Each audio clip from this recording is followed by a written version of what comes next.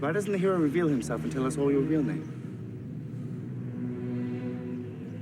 You do have a name. My name is Gladiator. How dare you show your back to me? Slave! You will remove your helmet and tell me your name.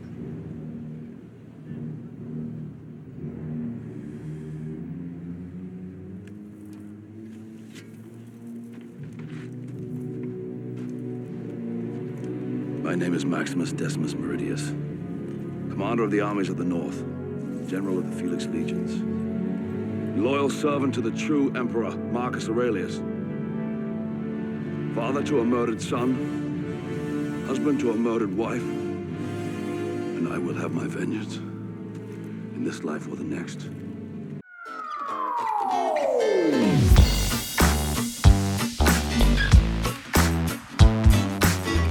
Hello again, and welcome to another episode of 1001 by One, where each week we take a film out of the book, 1001 Movies You Must See Before You Die, discuss it, analyze it, and ultimately decide whether or not it should be in the book. My name is Adam St. John. And my name is Ian Woodington. And we are so close to the end of our little decade-by-decade celebration of film, episode 98. We've reached to the year 2000, and quite an epic film we're going to be discussing today. So epic, in fact, that we couldn't just do it with the two of us. No, we have a Ridley Scott fanboy here, and Ian. Admit it, please. Oh, I am head over heels in love with Sir Ridley Scott. I'm sorry to not have BAFTA, him. BAFTA Fellowship winner 2018, Well, Sir Ridley Scott. I'm so sorry. I don't have his biography memorized. From South Shields. Okay, cool. But no, we also needed a Russell Crowe fan, and I'm very happy to introduce Josh Nielsen. Josh, how are you? I'm doing great. Thank you for having me, first of all. Oh, of course. Longtime fan of the show, but even bigger fan of the movie we're going to talk about. No offense. I'm a huge fan of what should be Sir Russell Crowe. I'm sure eventually down the line he'll get there. But Does Australia have an equivalent of that? Well, he's actually from New Zealand. Oh, Yeah. shit. Well, not. So, way to offend all of our Kiwi fans. I'm done here now. I'm sorry. I can't work like this. Oh, boy. It's such a great start. All right. Well, we're happy to have you. Thank you. We're gonna get into it. There's a shitload to talk about, but before we do that, we gotta start with some recommends. So Josh, what do you have to recommend this week?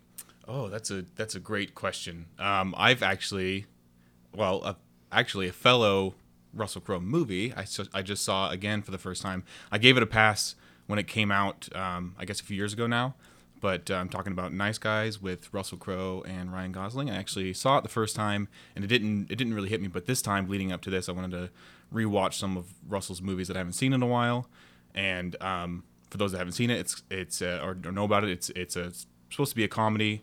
And admittedly, Ryan Gosling is kind of the one who shines in that one, in my opinion. But if you give it a chance, if you don't take it too seriously, I think it can really hit some funny notes, and I think it's worth a watch. It's excellent. It made my 10 best of the year. Really? Year. Oh yeah, loved it. Here's what I'll say. I don't recommend watching that movie when you are trying to fill out loan paperwork on your first home purchase. Agreed. Because I don't remember it. And here's the thing. I've only heard good things about it, and yet my memory is I was fucking stupid because the loan application process for buying a home is fucking stupid. Yeah. So I wish I had more of a good take on the Nice Guys, because that's Shane Black, right? That is Shane Black. And I love Kiss Kiss Bang Bang. Oh yeah. If you're a Kiss Kiss Bang Bang fan, it is like second only to that as far as Shane Black's work is concerned. It is fucking hilarious from start to finish, and those two were just, I think, meant to be together on film. They just worked so well. My favorite moment in that movie is such a throwaway little thing. It's where Russell has just come out of beating the shit out of Ryan Gosling. He breaks his arm, and he says, "Oh, tell your doctor it's like a radial fracture or some shit like that." And he comes out, and his daughter is there. He's like, "Oh," his daughter's like, "Oh, you're a friend of my dad's." He's like, "Yeah, sort of." And she's got a box of Yoo-Hoo, the chocolate milk, and she offers him one, and he's like, oh shit, really? He's eating an apple. He like tosses the apple so nonchalantly over his shoulder into the bush, grabs one, and is like, I haven't had one of these in 30 years. And then the next cut is him going home to his apartment above the Comedy Store in like 1977 LA, and he's got an entire case of Yoo-Hoo. I think that is just such a great, fun little throwaway detail. I love it. And I didn't. That's the kind of those kind of cuts in humor I didn't quite appreciate the first time. I will say, to its fault, it does have a prerequisite of you need to have probably like a 2-drink buzz going to really get the full benefit. Yeah, definitely. For it to hit its best. But if you can get past that, which was no problem for me, it's a good time. Yeah, Shane Black can be a little testy, and I'm really glad that film wasn't set at Christmas, even though he still manages to get a fucking Christmas reference in at the end. I don't know what we have to at this point, I think, call it a fetish, on the level of Tarantino's foot fetish is Shane Black's fetish for Christmas, because Iron Man 3, no reason for that film to be set at Christmas, but it is because it's a Shane Black film. Yeah, fine, Yeah. cool. Yeah, that's his thing. It's his thing. I'm not. Well, I am judging him a little bit for it. I don't know what it is. I just want to know. I just want to get inside his head and go, what is your obsession with Christmas, bro? So when that happens, please let me know how it goes. I will. I'm very excited about it. I'm sure it'll go very well. Yes, indeed.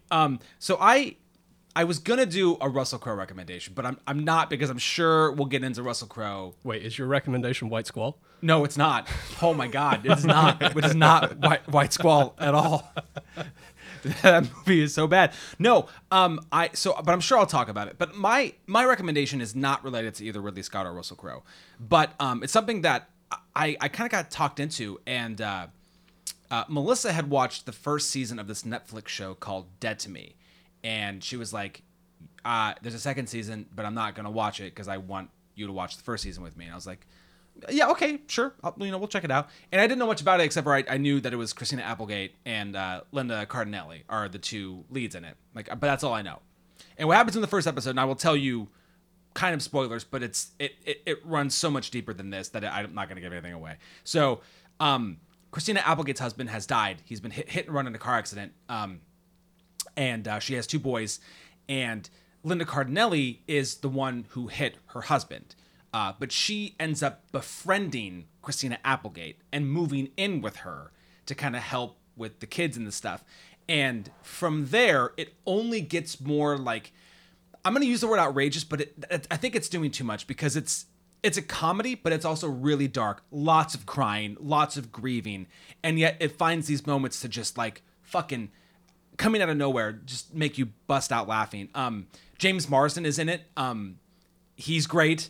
And there's just a lot of like smaller roles. Like a lot of people, you'd be like, oh, I know you from something, but I don't know quite what it is.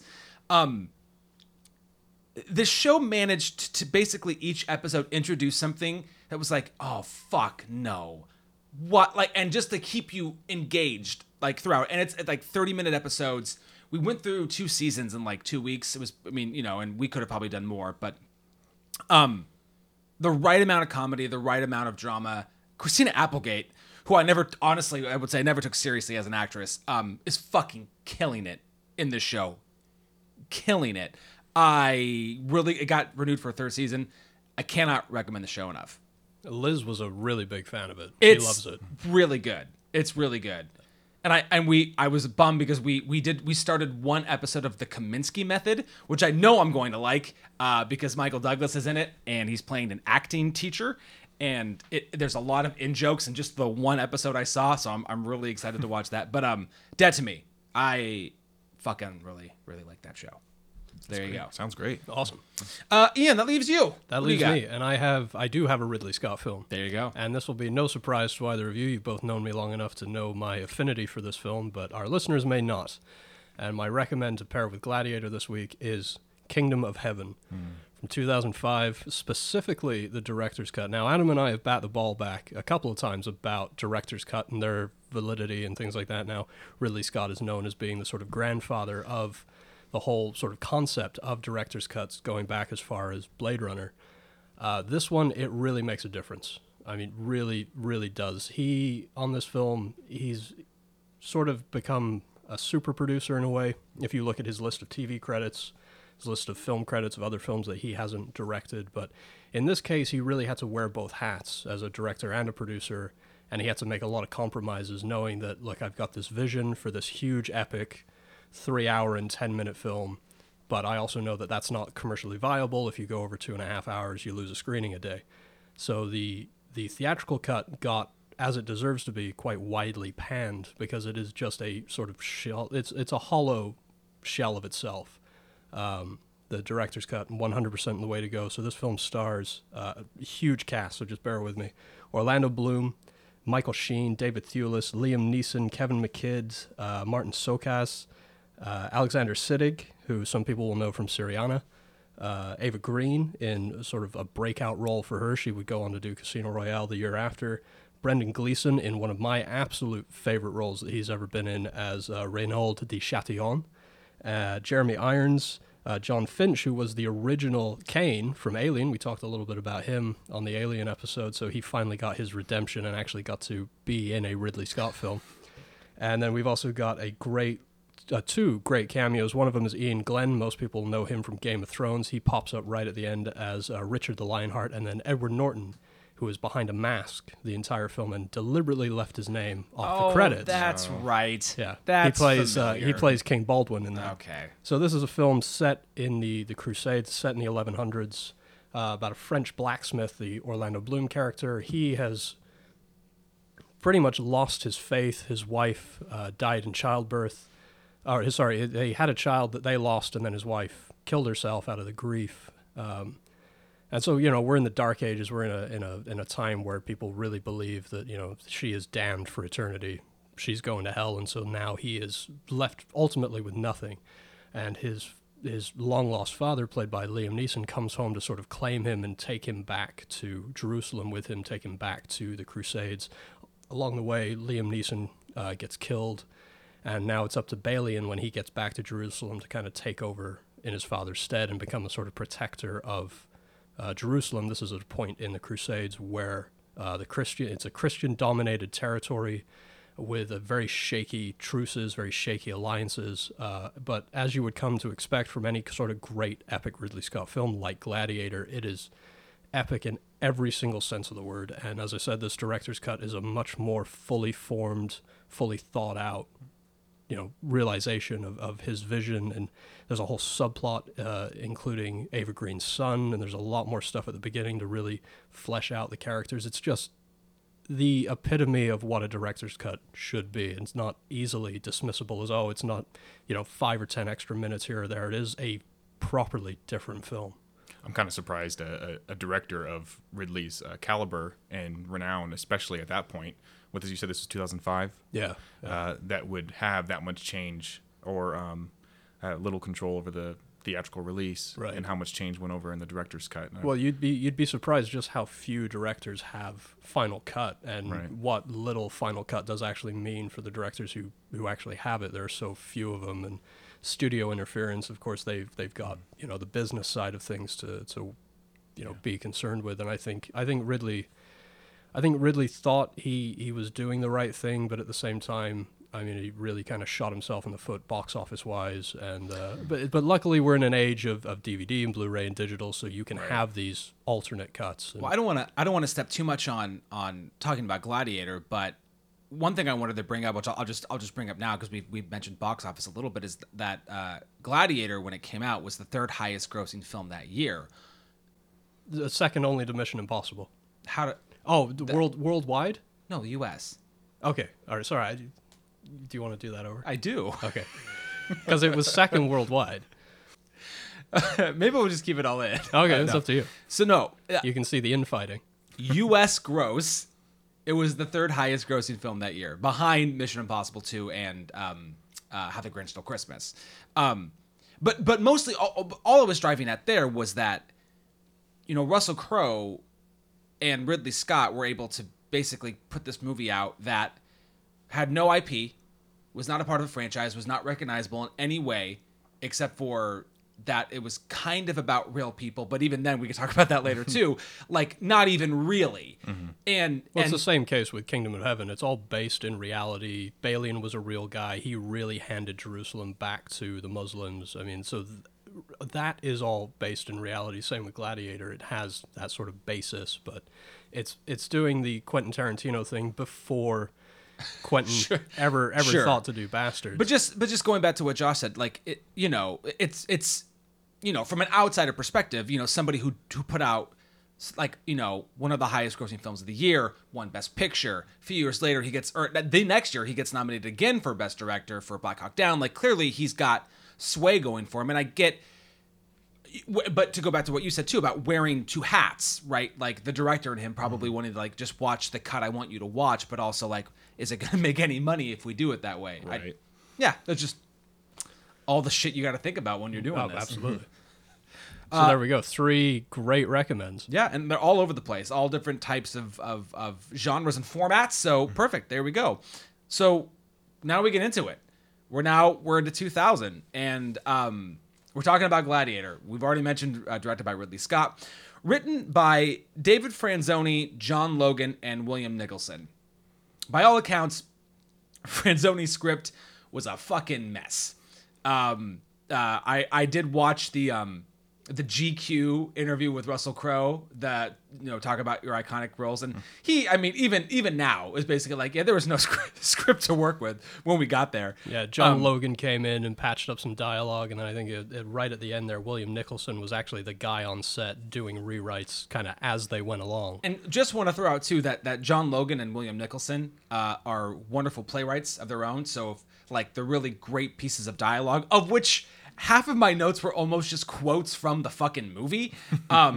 That's easy to do. A lot of props to John Logan and William Nicholson. I know that their script was nominated for Best Original Screenplay. It didn't win. We'll talk about that later. But you gotta really appreciate what they did, considering just how much there is about like the script was like nuts and bolts, but like no detail. It reminds me of The Rock as well. I remember listening to the Criterion commentary that had Ed Harris and Nicolas Cage and them talking about, we had half a script maybe. Like they wrote most of the dialogue that's in The Rock. Same with Russell Crowe, claims that he wrote quite a bit of his own dialogue. Same with Joaquin. Yeah. And they both felt extremely uncomfortable saying these kind of things. Oh, it's okay. What does he say in that GQ interview? Okay, I guess I'll just be a Roman general now. Yeah. And then saving, making sure that they had an air of silliness on set so that they saved all that seriousness for in front of the camera. Yeah. So let's talk about who's in this movie. Obviously, we're basically revolving around Russell Crowe, who plays Maximus, and Joaquin Phoenix, who plays Commodus. But also we have Connie Nielsen, who plays Lucilla. Oliver Reed is Proximo. I'm sure we probably will spend a solid 5 minutes straight of Ian just talking about Proximo and how much he loves Oliver Reed. It was impossible to like the man badly. He is my number one classic Hollywood man crush. Not the first time you've said that on this podcast. And it probably won't be the last. That's fair. We also have Derek Jacobi, a very famed Shakespeare actor, playing Gracchus. Jaimin Hunsu as Juba. Richard Harris as Marcus Aurelius. Rolf Mahler as Hagen. He's the big burly dude who pretends to die. That's a funny. That's a good bit. It's a good bit. Tommy Flanagan with his Glasgow Grin playing Cicero. And then here are just some other ones because they're in it, and so just yell at me if I leave somebody out. So we have David Schofield, who plays Falco, and John Shrapnel, who plays Gaius. Those are senators. Thomas Arana, who plays Quintus, who kind of is buddy with Maximus, and then not, and then kind of again later. And I have some thoughts on that character. Spencer Treat Clark, who plays Lucius. He is the son of Lucilla. And then Sven-Ole Thorsen playing Tigris of Gaul. Have you seen Abraxas? Is this a movie that's on your radar? It's called Abraxas. Oh my god! The only other thing I know him from is The Running Man. So, that's true. Yes. Yeah. So Sven-Ole Thorsen is in a movie called Abraxas. And he's in it. Him and Jesse Ventura are the two leads, and it is hot garbage. Oh my god, it is bad. But like, still worth watching bad. Oh yes, okay, like real bad. Okay. Like ooh yeah, like funny bad. So who did I leave out? Did I leave anybody out that you wanted to? Well, I would throw a shout out to David Hemmings, who plays Cassius. He's an announcer at the Coliseum, and as IMDb's trivia will tell you, those pointed eyebrows are in fact his own. Yeah, wow. One of his last roles was Also one of, or was Sean Connery's last movie. That's The right. League of Extraordinary Gentlemen. Unfortunately, but he had quite Another a great classic. career. He was in. Well, that you can go back and check out Adam's Below Freezing episode on that. It gets quite. Oh, I got heated. It My gets wife loves that movie. contentious. It gets contentious real She was fucking confused quick. as to why we were covering it on the show. Oh, it's so good. It's a really good one. I would also call out Omid Djalali, who's a British comedian. A lot of people will recognize him from The Mummy. He's the guy that sells Proximo, the queer giraffe. Gotcha. Yeah, and he has a great quote where right before they did that scene, Oliver Reed asked him, "Hey, are you a method actor?" and then actually squeezed his nuts. And he's quite proud of that. He says that I bet there's very few actors out there who can say Oliver Reed has fondled their nuts. End quote. Let's hope that's a short list. Right. And then we Just also for the have sake of his, reputation. I would call out Giorgio Cantarini, who's Maximus's son. He's very famous for being the little kid in Life is Beautiful. And Gianna Facio, who is Ridley Scott's I was wife. to say, why bring that up? Why bring her up? I'm just kidding. Well, she's been in every Ridley Scott movie since Gladiator, except for his most recent two, Alien Covenant and All the Money in the World, which I did rewatch right before this podcast, and that holds up fantastically well. I want you to. Actually, I think we're there. I think we're here at this moment. So Ridley Scott is in the movie. Ridley Scott is in the book 4 times, and we've discussed one of his movies already in Alien. He's also in there for Blade Runner and Thelma and Louise. So let's take a few moments now, and let's have a little Ridley Scott chat, because I also spent this week basically watching things that were Ridley Scott and Russell Crowe as much as I could. I already tipped my hand saying that you watched White Squall, and I did watch White Squall. it's Dead Poet Society on a boat. Yeah, man, not good. Just not good. I mean, Jeff Bridges commits. He's pretty good. He is, but it's almost worse because he's leaps and bounds so much better than everybody else. Oh, yeah. And this was and this is a who's who of young male actors in this. It's Scott Wolf and Ryan Phillippe and Jeremy Sisto and the guy from Full House whose name I can't remember, but he had a recurring role on it. And there's more. I can't think of their names. Not good. Not a good movie at all. I did watch All the Money in the World, which I had never seen. Did you dig it? It's okay. It's fine. I liked it much better on second viewing. There's something about that movie where I think it's going to be remembered more for the behind-the-scenes sort of fiasco where they had to, they said, fuck Kevin Spacey because fuck Kevin Spacey. Yeah. And they recast him at the zero. They literally were a week away from release, pulled it, and then reshot everything with Christopher Plummer, who was actually the original choice for Getty, over a period of 3 weeks, over a Thanksgiving break. I don't even want to know how much it cost them to do it, but I think it was really great that the Globes recognized both Christopher Plummer and Ridley Scott with nominations. Yeah, and you can see. I think almost my biggest issue is that you can see the work. I think it's really on the surface, the extra stuff that they had to do to get him in there. And that's no fault against anybody. And I almost felt like this was like a class experiment. Like you made a movie. Now you got to film somebody else and put them in your movie. And it's not bad. Well, Christopher Plummer was works. great, but it was okay. Oh. That bums me out. I really like that one. That one is growing on me. But quite a bit. my question that I wanted to put out here is, so it's Alien, Blade Runner, Thelma and Louise, and Gladiator. Are those the right 4 movies of Ridley Scott to be in the book? He can have no more, no less, just for this experiment. I think so. I'm just pretty really happy. struggle to think of anything to replace it with that really should go in there. Well, and you dig on Black Hawk Down, right? I dig on it, but I don't know if it's one that you have to see. All right, See, and that's fair. That's so. I off mic. I told you I watched that at a very inappropriately early hour this morning. I think it was 2:30 a.m. It was 2:30 a.m. And that movie is really filmed so well. Oh, it's great. It's so, but I also it's tough because I look at this list. I think asked what I would watch first, I would pick Black Hawk Down over Blade Runner, and that's just out of personal bias. But I also don't think I could take Blade Runner out for Black Hawk Down. It's too iconic. It's just too goddamn good. It feels like too important or too influential of a movie to not have in the Yeah, list. and that's the thing too. Is it lives up in this this upper echelon of film. Right. Yeah, like with Alien, they're both in the sort of rarefied atmosphere of, Yeah. At this point, classic film. Yeah. My only other Ridley Scott take I wanted to make at this moment was you've seen Matchstick Men, yes? Yeah. What are your thoughts on Matchstick I Men? love Matchstick Man. I have you seen it? No. Okay. You will really like Matchstick think Man. so? I really think you'll like it. So here's the thing. It is not a bad movie. And Melissa and I watched it. It was like a Sunday night. Kids were in bed. Opened a bottle of wine. And it was very entertaining. I really liked it. I liked what Nick Cage was doing. It was a role kind of, I feel like just tailor-made for him. Not too much Nick Cage. Like just enough. But of him. he does still go full Cage in it. Well, sure, but I think it's a role that allows it. It's not Nick Cage deciding I'm just gonna do it. Like I think the role it really helps for that. I won't say what it is, but the twist it doesn't work for me. Really? No. I think the twist is solid, man. Where it's not built on anything. There's like no. It's like twist. But we won't explain how or why. It's just twist.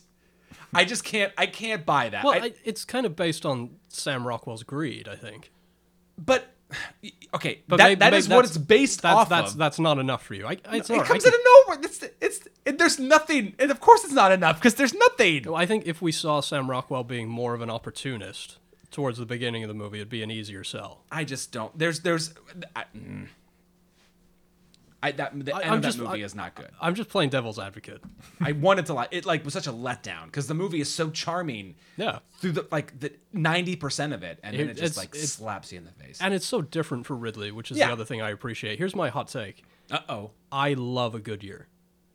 Like that is a film that is like at the bottom of the fucking pile when people rank Ridley Scott Yeah, it's movies. sitting about 20%, right? It's like On- 20% on Rotten Tomatoes, so it'd be good fodder for. Oh snap! Below We're Freezer. Always looking for material on Below. So if you're Freezer. looking for something to pair with, it wasn't with streamed Gladiator. anywhere. I couldn't get it. Oh, really? I Okay. didn't- and I wasn't gonna pay money for it.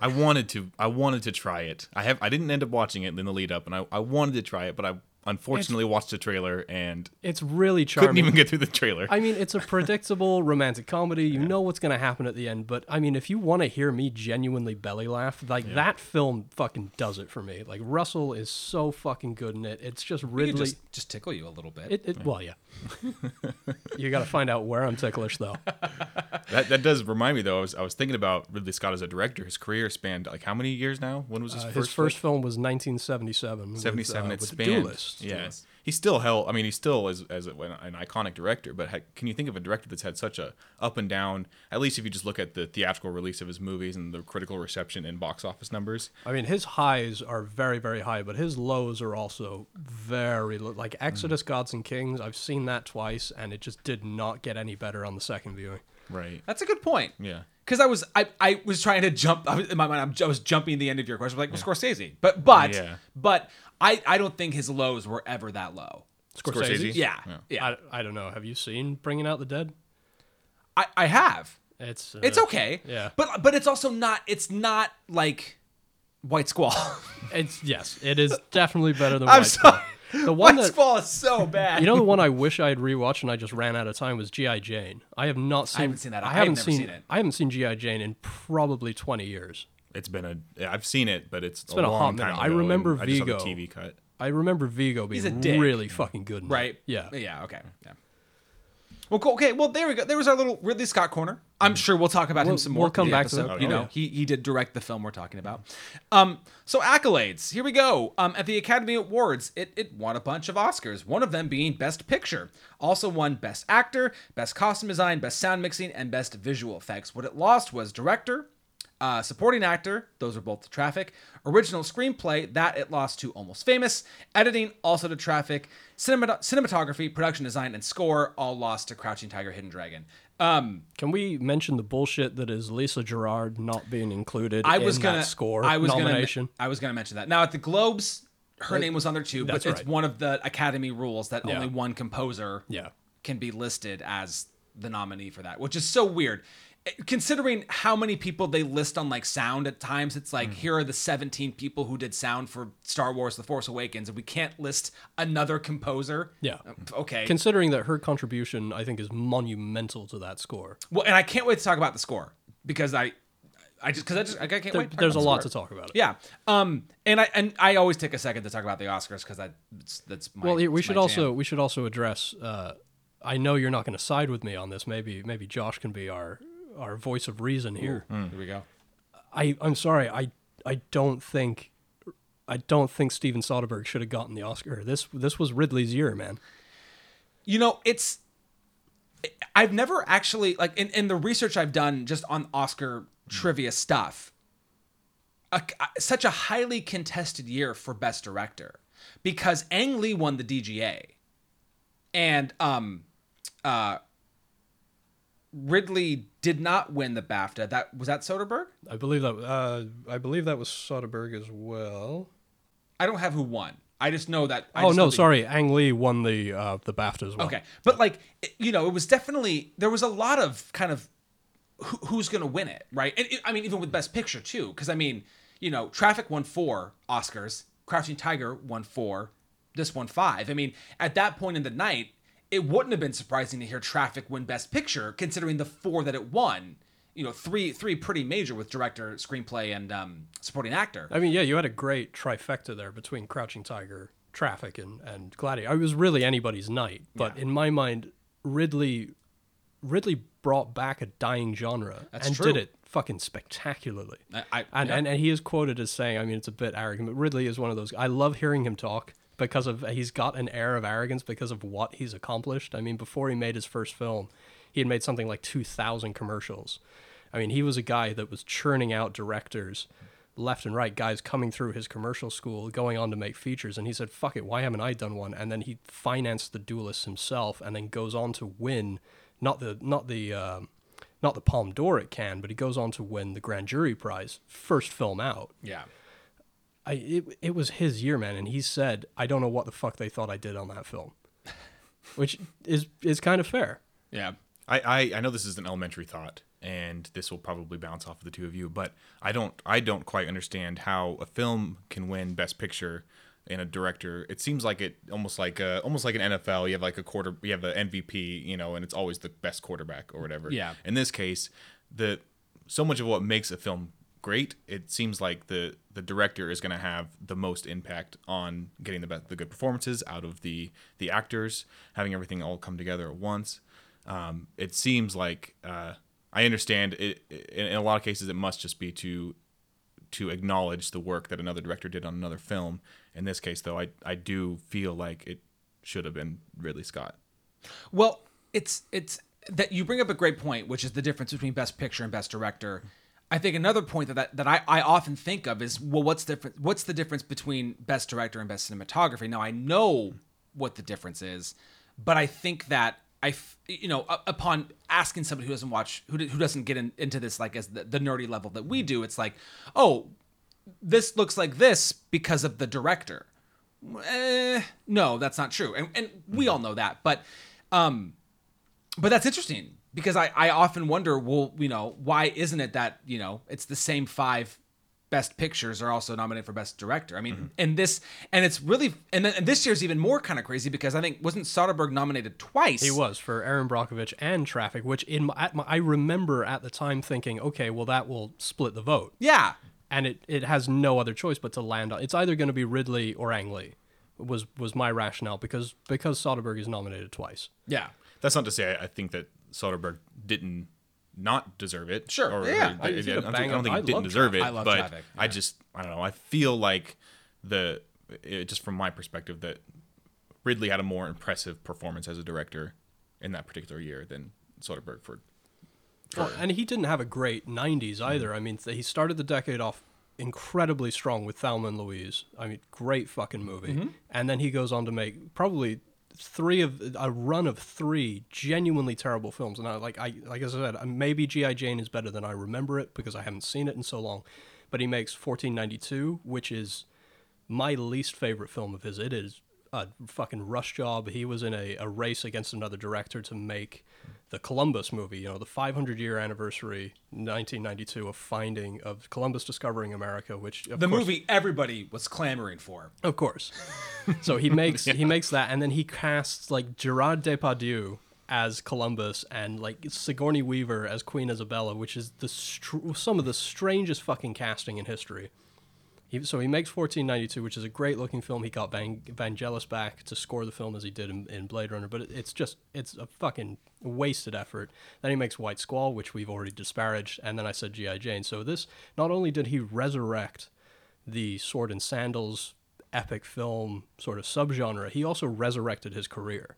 Well, and I swear we'll move away from the Oscars here in a second, but like it's worthy discussion. But you look at Gladiator and the cinematography. I remember at one point, because I know I'll mention this, I called it a montage. That's probably not the right word, but the sequence of events that happens after he's essentially been captured, and like Juba is like taking the thing off of his face, and it's got these like the landscapes go crazy, and it's like he's floating over the rocks, and like that's like visually just amazing. It's great.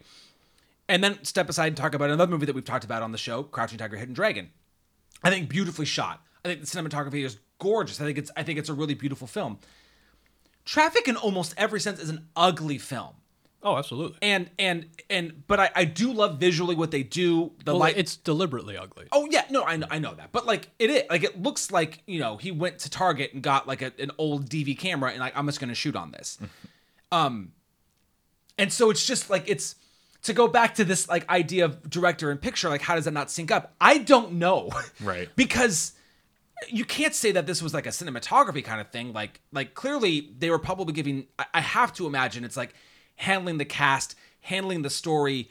I don't know, but it's a great unanswerable question. Right, Mm. That's fun to have these kind of conversations about because I don't know. Well, I have no idea. So often when you see one film win director and some film win picture, in my mind, to me it almost feels like the vote was split and they couldn't as well. We've got two and we really can't decide, so let's give one. I know it's not how it works, Right, yeah. but that's kind of in my mind how I've rationalized it. Well, we couldn't decide between Traffic and Gladiator, so we're going to give one and one the other. Yeah.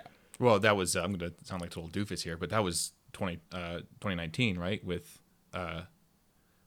Parasite and 1917. That's what we all thought was going to happen. Right. Okay. I was convinced that was going to happen. I was convinced Bong was going to win director 1917 picture. And I actually thought the opposite. Oh, did you? I thought Parasite would win, but because of the visual focus of 1917, I thought it would go Best Director. Now, of course, I was thrilled because Yeah. Parasite won them all, and I was just fucking jazzed.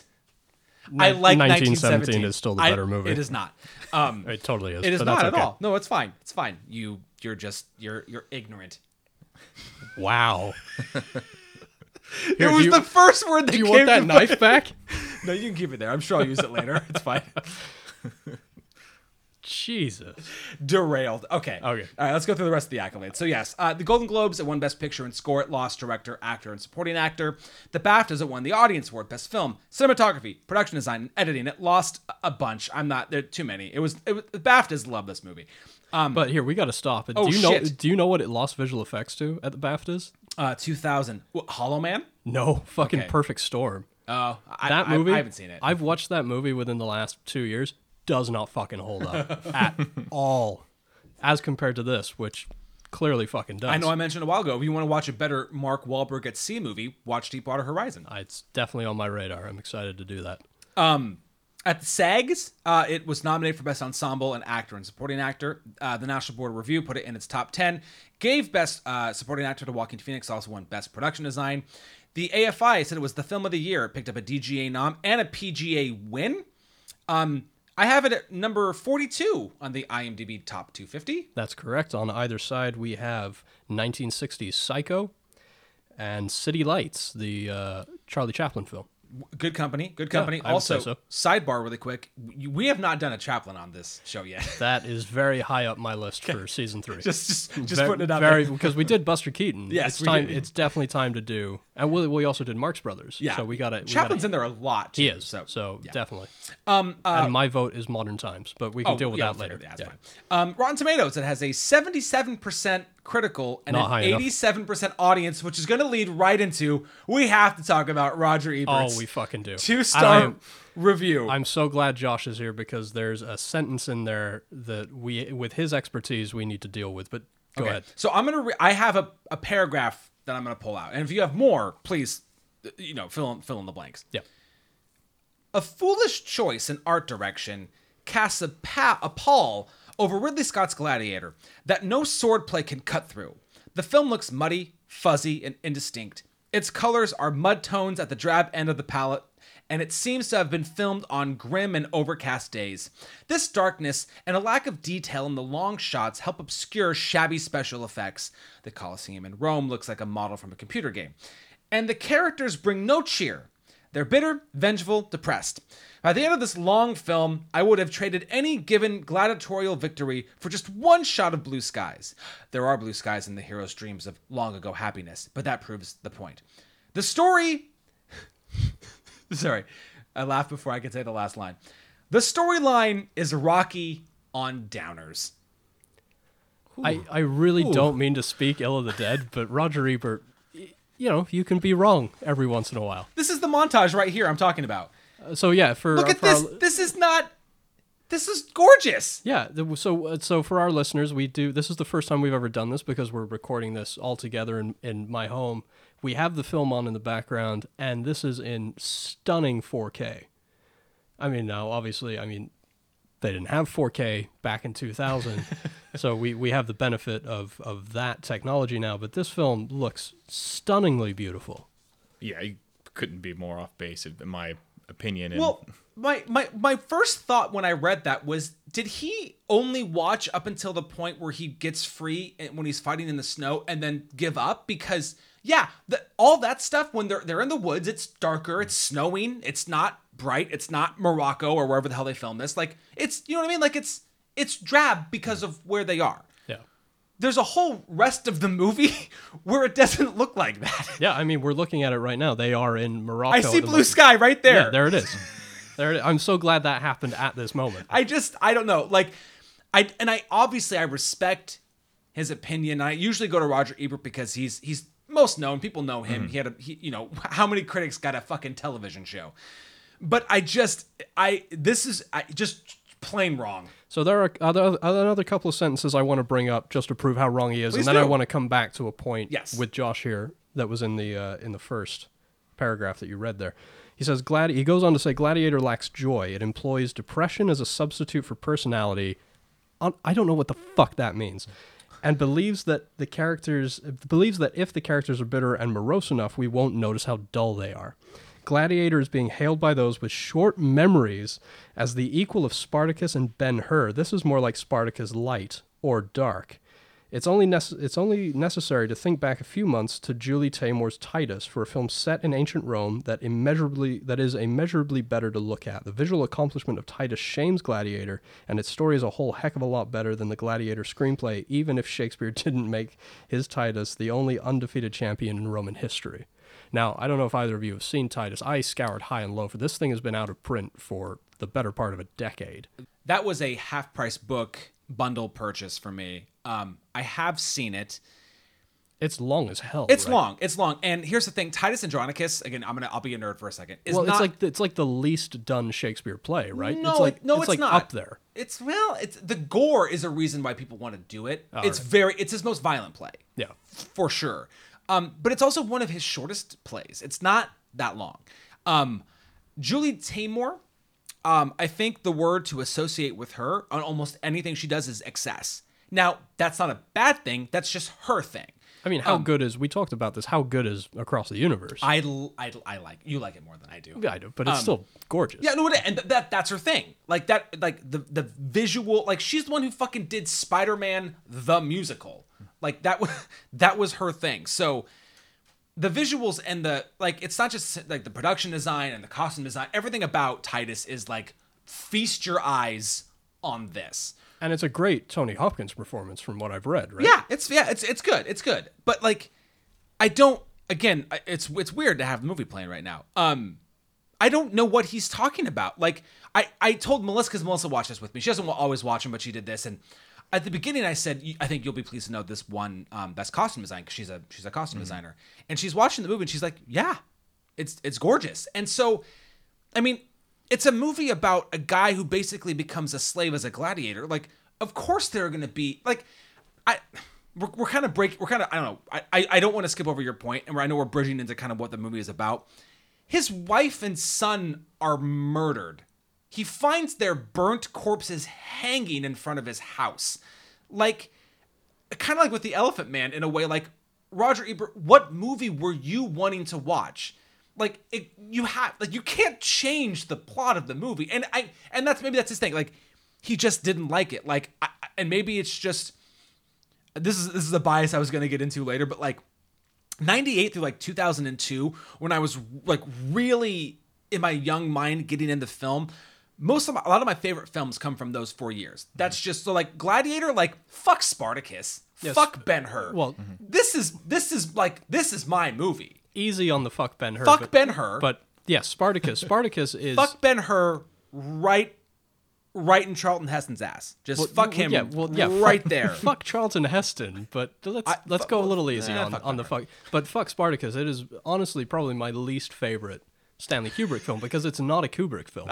He was a director for hire on that, and that film is far more drab than this. And also, while we're at fucking people, oh, hello. Kirk Douglas said that this film is nowhere near as noble as Spartacus, which he's a rapist, so I don't give a shit about his opinion. Fuck him. Well, but the thing about, like, Spartacus is just a really long morality tale. Like, absolutely. I've only seen it the once, and it left very little impression on me, but the only thing I know about Spartacus is that I am Spartacus. Like, oh, we were building to this. Look at that. That's great. And Josh will appreciate this. They do it so much better in Life of Brian. The parody in Life of Brian is so much better than anything in Spartacus. I don't know. I usually really respect, even if I disagree, his opinion, but I just plain wrong. I got nothing more. So while we're talking about biases and his bias towards Spartacus, he also had a bias against video games. Now Josh is here because he's not only a big Russell Crowe fan, he's also got some podcast experience. You had your show with Jeffers and your fiance Amy. You had Third Player Games. You guys got up to 90 episodes talking about video game news, and you guys did a whole thing on like retro video games. Now, Roger Ebert's bias extended to that, and I love that he brings that up in this. He says the Colosseum looks like a model from a computer game. Any chance he got, he would rag on video games as a media. And I just want to deal with this subtangent really quick. He said video games can never be art. So I want your gut reaction to that, Josh. Well, I don't want to give my gut reaction because I do have a lot of respect for the dead. But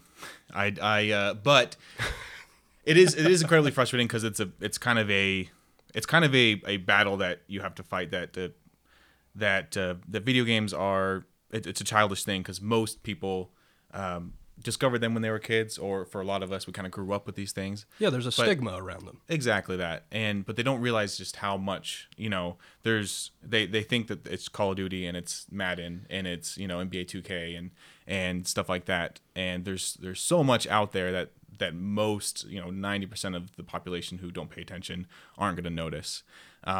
That kind of bias is extremely frustrating. I actually think the Colosseum looks pretty damn good for its time. Just to point on that. Yeah, but, it still holds up. Yeah, exactly. But the idea that it can't be art, just because a lot of the money doesn't go towards that, it's just like film. Like a lot of the money doesn't go to artistic films. A lot of money isn't raked in from artistic films. It's the same exact way with video games. A lot of the money gets raked in from the Call of Duties and those things, but you have a lot of beautiful pieces of art, I'll say, from a lot of the smaller studios that come out. Like one that jumps to mind immediately is Limbo. Limbo is a gorgeous piece of gaming. Journey is a game called Journey, just for those listening that are looking for recommendations. That to me is one of the most beautiful pieces of digital art, especially in motion that I've seen, and that was a video game. So the article that he published where he called video games, he said that video games can never be art, came out around the same time as Shadow of the Colossus, and that was the one that people championed, is that you are more wrong than you could possibly know. You have to give him some grace that there's no way that he knows about those kinds of things. Right. But come on, don't be so ignorant. And he's was trying to. I don't want to say getting clicks is a different time. But well, I just wonder how antiquated that view is. I mean, I feel like when that argument really started was like Mortal Kombat, and I'm going way back, but like I remember having Mortal Kombat on my Super NES, and there's no, I would say artistic value to that game. It's in a way it's pretty deplorable. Right. But like I feel like it's just like pigeonholing everything into that like that. That's why it's not good. Right. Like, right. well, sure, that sucks, but I mean, you're just ignoring the rest of it, which is a lot. Well, he reviewed plenty of shit films in his time. Is he going to say that, oh, just because this film was garbage, that means that all film can't be art? You can't paint in brushstrokes I just broad. would like to also just point out that Roger Ebert gave a 3.5-star review to the Garfield sequel that we covered on Below Freezing. That's correct. So So is that for those counting home? That's 2 stars for Gladiator and 3.5 for Garfield, A Tale of Two Kitties, we're not even talking about the first Garfield. which he loved. I think he had 4 stars too. Oh my god. So Garfield is art, of course. Yes, but- indeed, okay. indeed. Yeah. But Garfield is art, but Gladiator is not. Right. So, I mean, take the Roger colors. Ebert. We're not shitting on Roger Ebert's legacy. It's just when he was wrong, he was very wrong. He would later partially recant that statement in about 2010, where he said, "Well, okay, maybe video games can be art, but we're at the sort of cave painting end of that." I think he was very short-sighted in that view, saying we're at the chicken scratch end. We're not at the system. Nobody living in the world in 2010 will ever see the Sistine Chapel end of it, which again, I think he's very wrong. I think he was very short-sighted in that view. Yeah. He's brilliant, right more times than not. So you have to, in order for us to feel good about ourselves, we have to pick at the things that the one in 100 times where he said something ridiculous to make ourselves And feel I good. highly recommend the documentary about him, Life Itself. It's really good. Yeah. It's a good I documentary. might be watching that for our documentary episode next week. Hey, look, there you go. I mean, if you haven't seen Gladiator, I'm just gonna like try to steamroll through what. So Russell Crowe plays Maximus. He is a Roman general. He opens up the movie leading the Romans to victory, and Marcus Aurelius, the emperor, wants to make him the next emperor of Rome and not his son, which is played by Joaquin Phoenix, Commodus. Before Russell Crowe decides, he tells Commodus, "No, you're not going to be emperor," and Commodus kills him, thus sort of just by default becoming the next emperor. Russell Crowe says, it doesn't say this, but basically it's like, "Fuck you, I'm not going to serve you," and because of that, Commodus is like, "Nope, I'm gonna kill you," except for Russell Crowe is a fucking badass and like kills 6 people. It's wonderful, but he tries to get home. His wife and son are murdered, and I think he just in grief passes out, and he gets sort of taken into slavery as a gladiator, and basically fights his way all the way into Rome, where Commodus is doing 150 days of games, and eventually reveals himself to Commodus, and basically tries to fight for his freedom. I dig it. Cool. Great. Now, this is the part of the show where I ask, Oh, do you guys like lists? I love lists. I love this. I love Lamp. I love Lamp. I love Lamp. Are you just saying you love Lamp, or do you actually love Lamp? I love Lamp. I love Lamp. So I'm going to save one of the lists for later on in the show, because we'll be doing our Russell Crowe Mount Rushmore. Indeed. So that'll sort of lead us into that nicely and maybe have some influence on how our Mount Rushmores go. But I will start, I will do one list now, which is I've been trying to do sort of alternative lists. Obviously, last week I had the films with the most uses of the word fuck. Indeed. So I now- remember, I think one of my favorite alternative lists of yours, as I'm remembering, was Terry Gilliam's favorite animated films of all time. Well, and it led to us singing... What a weird list that was. I really was happy when I found that, and it led to us, Singing Uncle Fucker. singing Uncle Fucker, right. testing out our singing chops again. One day we'll get an a cappella group going, but we're not quite there yet. Yep. So I have another alternative list. This is there's an online sort of magazine radio station thing in Britain, heart.co.uk. They have a list of I just have the top 10, but they have a list of the 20 films that make men cry. Oh. So here we go. I'm Here's excited. Here an we go. alternative list. Here's the top 10 films according to heart.com. We all have to admit if we've cried Oh, because of these movies. I'll cry at the end of this movie right now. Okay. Here we go. So at number 10, an episode that we've done, Stand By Me. Can't say I cried. I did You- not. I cried the first time I saw that movie. It's obviously the River Phoenix. Talking about the Gordy. yeah. Could be a real writer, Gordy. Well, no, not that. No, that one? Okay. No, the teacher that framed him for It's like stealing. that whole moment. That's the whole moment. right? Yeah. Good stuff. At number 9, another episode we've done, It's a Wonderful Life. Yeah. Yes. Yeah, if you haven't cried during Yeah. that, you're kind of soulless. At number 8, again, I will right now every time I cry because it's not your fault. Oh. It's not your fault. Yeah. Goodwill Hunting Yeah. is right there at number 8. That is fuck, that movie's so good. Number 7 is a Pixar film, but probably not the one you're thinking of. It's WALL-E. No. Yeah, WALL-E. I don't know that I cried. That one is very near and dear to me. Yeah. And I do get, I guess, a little emotional well up inside. But I'm kind of dead on the inside, so it takes a lot to really kind of crack that. This was right on the edge, so I guess I give it a half cry. Well, there's another Pixar film on this list all the way down at number 20 is Toy Story 3, which I think they should be reversed. I actually did tear up a bit at the end of Toy Story 3. But I didn't cry when they're in the trash compactor. It's the end. Yeah, where he gives I the was toys. like, oh, shit, he's really saying bye. Yeah, when he gives the toys to the little girl. Yeah. Yeah, of course. I teared up. Number 6 is a movie that just irritates the ever-loving fuck out of me, is $1 Million Baby. Yeah. You've seen $1 Million Baby, right? Oh, yeah, the Clint Eastwood. Yeah. That movie did literally nothing for me. It did something for me. I didn't cry. It made Yeah. me sad. I mean, I was into it. I do Yeah. I have a soft spot for Clint Talk Eastwood. about, sorry, it's a good talk Morgan about Freeman. depressing movies, though. Yeah. I think Jesus that's the problem Christ. is that the whole last like 30 minutes is just like you're just upset the whole last 30 minutes. So Yeah. I don't know if there was any one moment that I really like it all came to a head for me. Yeah, but that's a good point. Number 5, movie I haven't seen, Marley and Me.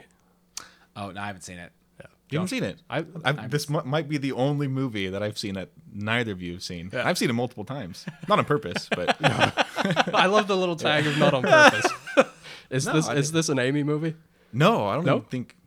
Jeez, no. Wow, I guess I just have this secret. Am I the only one that's seen this movie? I know what it's about, but I haven't seen it. The only person in this state, probably. I think so. No, I did not cry this one.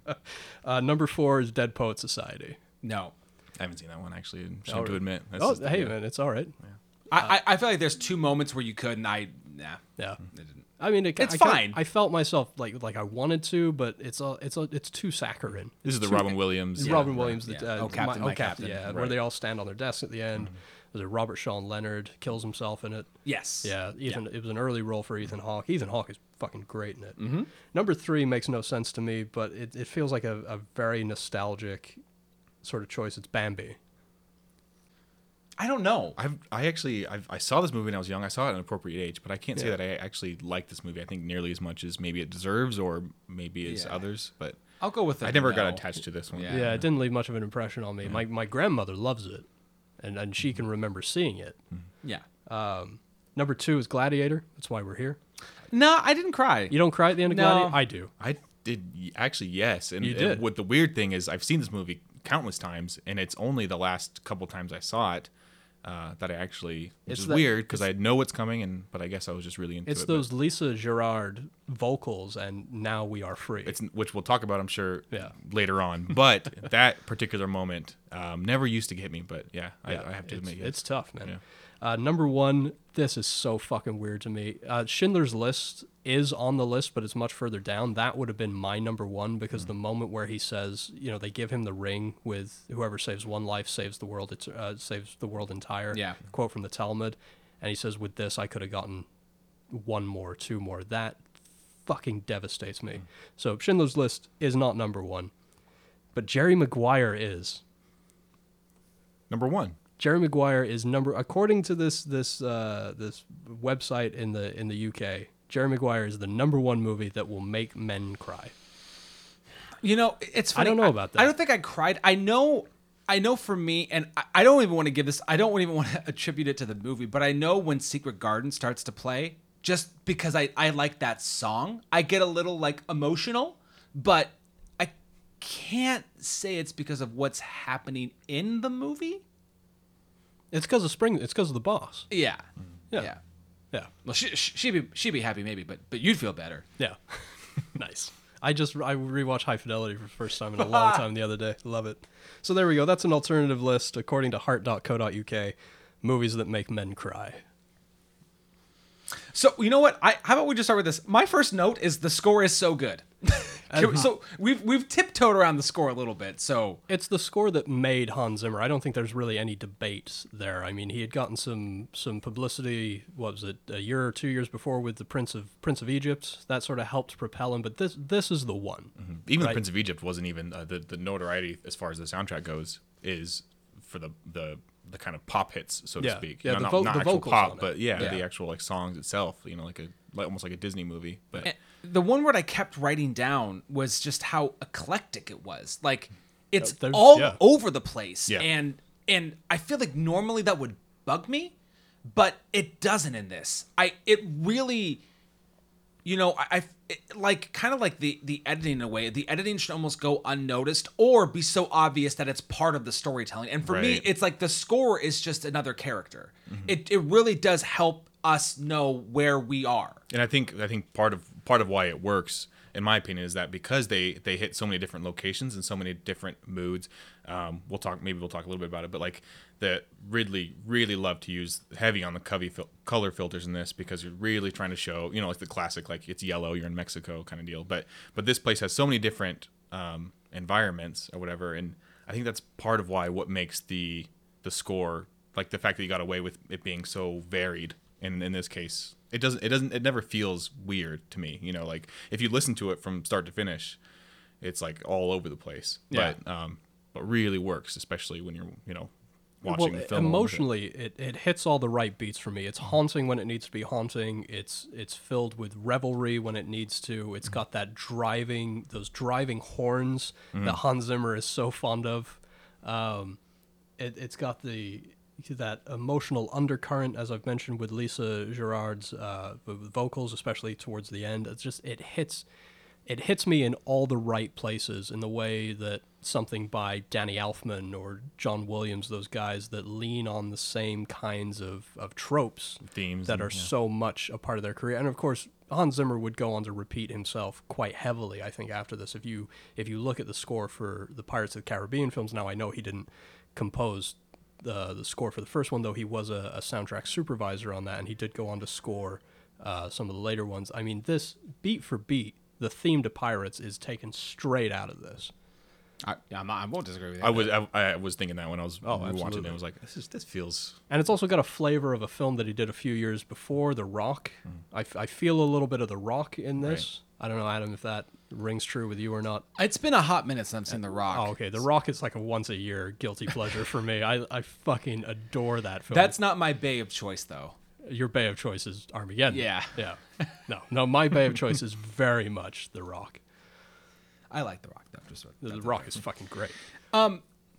So I want to do something now. I have to do something now. So I might have mentioned this. I'm not sure if I mentioned it on mic or not, but like half of my notes were just lines from this movie that I really like. Now, so we've mentioned this before. I'm an actor. Now, I do not claim to be good at impressions, and what you hear now may not be a good one. I only ever do like 2 impressions from film. One is from The Patriot, and it's a Tom Wilkinson line where he goes, "Damn him, damn that man," and it's one of my like favorite lines ever, just ever. I love saying it. But so here it is. I'm gonna do my best right now. And I wrote it down because I gotta get it word perfect. Do you want me to lead you in? Sure. My name is Gladiator. How dare you turn your back to me? Slave, you will remove your helmet and tell me your name. My name is Maximus Decimus Meridius, commander of the armies of the North, general of the Felix legions, loyal servant to the true emperor Marcus Aurelius, father to a murdered son, husband to a murdered wife, and I will have my vengeance in this life or the next. Nice. I give you a Garfield 3.5, and Ian, I give you a Gladiator 2 stars. Oh, thank you. Yeah. Sorry, it just gets so gravelly at the end there. Oh, he And does. I will have my vengeance in this life or the next. He does get ragged on quite a bit for his English accent. I was gonna ask how you felt he did. I mean, Well, he's worse in Robin Hood. Yeah. His accent in Robin Hood is fucking all. At first he's northern, then he's southern, then he's northern again, then he's might as well be Welsh. I have no fucking idea. That GQ interview, they show that just a short clip from Robin Hood. I'm like, oh man, what are you doing? Yeah, that's not good. What is this movie? I forgot. I saw that. Marion, theaters. I've come to rescue you. Oh my god. Robin Hood. Yeah, I saw it in theaters too. Woof. Again, the director's cut is better. Fine. Whatever. No, it genuinely is. From like shit to okay, is that what we're talking about? or- Yes. Okay, great. just checking. Well, I say shit to marginally enjoyable. Okay, cool. Gotcha. Sorry, I feel like I have just steamrolled part of this, so I want to. No, that's good. No, it's good. Well, it's good. It leads us into, we can talk about favorite lines. Yeah. I don't know if you want to lead us. Mine's I guess a little bit sarcastic or poking fun at it, but what is it? Cicero. What does he say? Sometimes I do what I want to do. Other times I do what I must, and that supposedly just that comforts Maximus, I guess, for some weird reason. He says, "Do you always feel you need to do your duty?" And he just responds with, "Sometimes I do what I have to do. Other times I do what I must." And he's like, "Oh, thank you for your wisdom, Cicero. Now I know what I must do." Yeah, I feel like Tommy Flanagan was kind of hard done by in this movie. There's not enough Tommy Flanagan. I was gonna say, man, like, I don't think I know anybody in my life as dedicated to somebody as Cicero is to Maximus. Like, he's just like, dude, it's you. Oh shit, man. He is like as loyal as anybody. That's impressive. We all need a Cicero in our lives. We really do. My actual favorite though is the Proximo going on. We are all but ashes and dust. Ashes and dust. Ashes and dust. Yeah. We actually just passed, because we have the film on, one of my favorite moments is where he's talking to him about Marcus Aurelius giving him his freedom. You knew Marcus Aurelius. I didn't say I knew him. I said he touched me on the shoulder. I love that. And his speech about win the crowd, win your freedom. Like Proximo in that scene, he is so dedicated to this life that he was living. Obviously, he was born a slave. He was a gladiator as well. He won his freedom, and now this is all he knows. And he knows what he's doing is wrong. He is a great, sort of slightly underdeveloped and underwhelming, not because of Oliver Reed's performance, because it was a great fucking final performance. BAFTA's nominated him. BAFTA did nominate him. But there's a conflict in him, which I love so very, very much. Like I said, he knows he's doing wrong, but this is all he knows. And he's trying to give these men sort of the best life that they can expect to have. And he's pining for his glory days. And which is such a shame that Oliver Reed died midway through production, because the original ending of the film was rewritten. It was supposed to be Commodus forcing Maximus to fight Proximo. And of course, Proximo winning, because they were still going to do the thing where they were going to stab Maximus in the side, so he had a disadvantage. And then it was going to be Proximo instead of Juba that buries the two totems of his wife and son in the sand of the Colosseum, which I think is a slightly more poignant ending. I mean, I agree. But, you know, circumstance being what it was, Oliver Reed, to give a brief little bit of history on him, he made his name in the Hammer films, and he was Carol Reed's nephew. They went, of course, on to make the Oliver musical together, the musical that won Best Picture. But he is in a group of great British actors who were probably known more for their drinking than they are for some of their performances. Guys like Richard Burton, Richard Harris, who was also in this film, one of his final performances. The guy being Peter O'Toole. Peter O'Toole and Oliver Reed they were very good friends, as well as Richard Harris as well. Oliver Reed died while they were making the film in Malta. The film was shot pretty much almost in sequence, so they were quite close to the end of production. They only had, like I said, that final fight, burying the figures. They had the the escape where they're trying to get Maximus out the back. They had all that still to shoot, and which led to one of the most expensive digital effects at the time, which was doing a very early form of digital face replacement.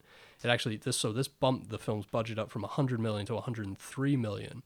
I find it really a great thing that Ridley did is they were insured. It would have cost them another $25 million to reshoot the film with another actor playing Proximo, but Ridley was dedicated to Oliver Reed and said, no, we'll find another way to do this. So he died in Malta, drinking at a bar, and he was trying to one-up some British sailors who were in port for the week. challenging them to drinking contests, arm wrestling contests. Apparently, he dropped dead there in the bar. David Franzoni actually came out and said, I kept the bar tab. And David Hemmings, who was kind of Oliver Reed's, he was a good friend of his as well, and kind of his guardian on set, making sure that he only drank on the weekends. That was his kind of deal with Ridley. That was his deal with the insurance guys. Look, I won't drink on the weekdays, but after 5 p.m. is my time. The weekends are my time, which is fair. But I mean, I think he went out the way he wanted to. He died as he lived, I think we can say. And I think the world is a sadder place for it. But if you're going to go out on any one performance, this is a fucking hell of a performance to go out on. I think he swings for the fucking fences on this one. I agree. I don't know if you guys...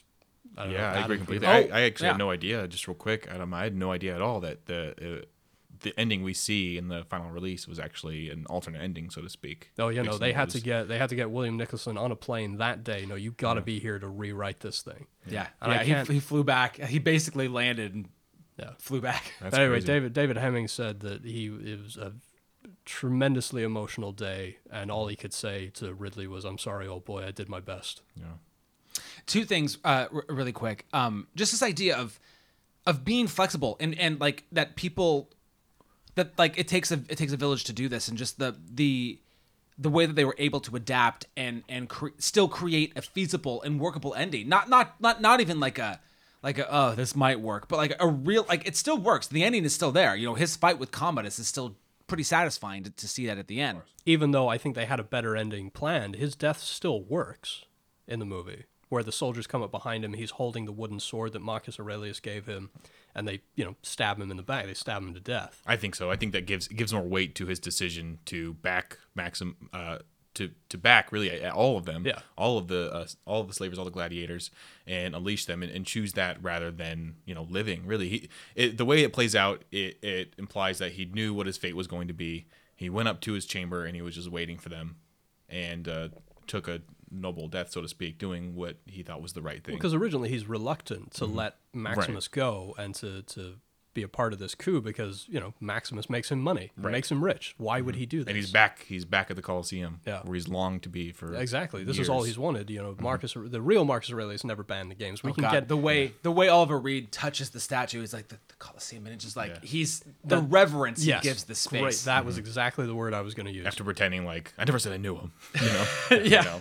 but he still is like, But the fact that Maximus then turns to him and to get him to be on his side, he says, Commodus killed the man that set you free. yeah, I mean, would that not... that seems to have been the turning point. Yeah, would that not have revitalized you and want you to be a part of this? For me, it fucking works as Yeah. far as I'm concerned. Oh, I yeah. agree. No, and that's I can imagine how frustrating it was as an actor to hear Ridley Scott, sword and sandal, big budget, cool, and then you get the script and it's like, what the fuck is this? How are we gonna? Right. How is this gonna get made? Well, it was also the first time that Oliver Reed had read and I think they made him read twice for it. Which Was he illiterate? See, that's why Dedication. you're He learned to read. here. He learned to read for this part. Wow. After being in film since the early 60s. No, they made him audition, which is something he hadn't done in decades. He was one of those where you call him up to. Exactly, to and play I the have a great quote. So he worked with there were a couple of film directors that he worked with quite a bit. One of them was Ken Russell. I talked about him a little bit when I recommended Women in Love, but he also worked with a guy named Michael Winner quite a few times, who directed the original Death Wish. He said, "Oliver, don't fuck with me. You're not a fucking star. You're out of work, and you're not me. You can't be as drunk as people think you are. So go to Ridley and read." End of story, Oliver. And if he wants you to read twice, you fucking read twice. Yeah, it worked out. I'll say that in my limited experience, just I mostly do it doing theater. It's so flattering just to not have to audition, to be asked to read for a part. We're considering for this part. We don't want you to come read for it. I don't have to do a cold audition. You want me to read for a part, please, and thank you. Yeah. Ian just pointed out Maximus's helmet. Which is another one of the big. I have a whole list of historical Thank you. inaccuracies. If you want to just kind of touch on it. I don't know that I want to. So the movie is full of historical inaccuracies and anachronistic set pieces and costumes and things. And we mentioned this a little bit in when we talked about The Elephant Man, about the fact that John Merrick's life wasn't as bad as it made it seem, and characters were completely rewritten to make it more theatrical, to make it more of a compelling story. Do either of you give a shit that this is not historically accurate? Absolutely not. No, not. I mean, I think if you, I don't think. Let me back up a little bit. I think if you're going into this for a history lesson, I mean, then you're an idiot. Yes. I guess. Yes. It's a movie. No, you can be It's blunt, a drama. Just do it. No, it doesn't bother me one bit. I think it's. I do get a little fussed if they go crazy town while trying to make it seem kind of somewhat, grounded in reality. Yeah. Something like this. I think even 12-year-old me watching this movie for the first time or whenever that was. It doesn't bother me at all, I guess is what I'm trying to say. There's enough of an accurate historical flavor to it. The real Commodus did really fight in the arena, even though they were staged fights. He was killed by, not a gladiator, but he was killed by a wrestler named Narcissus, who was sort of the inspiration. And the original name in the script for Maximus was Narcissus. Yeah. I mean, there's enough of the flavor to get you there. It's the same. If you were to say, oh, I love Inglourious Bastards, but I hate Gladiator for its historical inaccuracies, then you're kind of at odds with yourself there. I think this is, without them coming out and saying, oh, we're doing a historical rewrite, which is clearly what Tarantino was doing. That's also kind of what they were doing, but not being as sort of obvious and on the nose about it. Well, I think it's I know a more recent example that I know a lot of people have seen, and it's sort of highly praised, is The Social Network, and people thinking like, oh, this is how Facebook was founded. This this is true. It's like, no, this is based off of a novel. This is not. It's not fact. And even if it was like based on nonfiction, right? Cool, but it's still it's a film. A weird example I have is like it's in the Hurricane, the Denzel movie. Oh, where the he plays Hurricane Ruben. is so full of shit. Yeah, Dan Hidea's character doesn't exist. That was not a character. And he's kind of a linchpin at the beginning of the film. Yeah, for cinematic purposes, it's a reason to do it. Like, how does this movie exist if we actually show the real death of Marcus Aurelius? It doesn't exist. It doesn't propel that story into this. Well, it's less interesting. Yeah. Yes, he did die in 180 AD, but he died in Vienna of the plague. Yeah. That's what I mean. Like, obviously, his son did not kill him, thus prompting his reign as the new emperor. A couple episodes back, when MJ was on the Elephant Man with me, he said it very well. He said, "How beholden is a film to real history?" Yeah. And I'm starting to soften to that much more than I was when I was a younger, more virile man.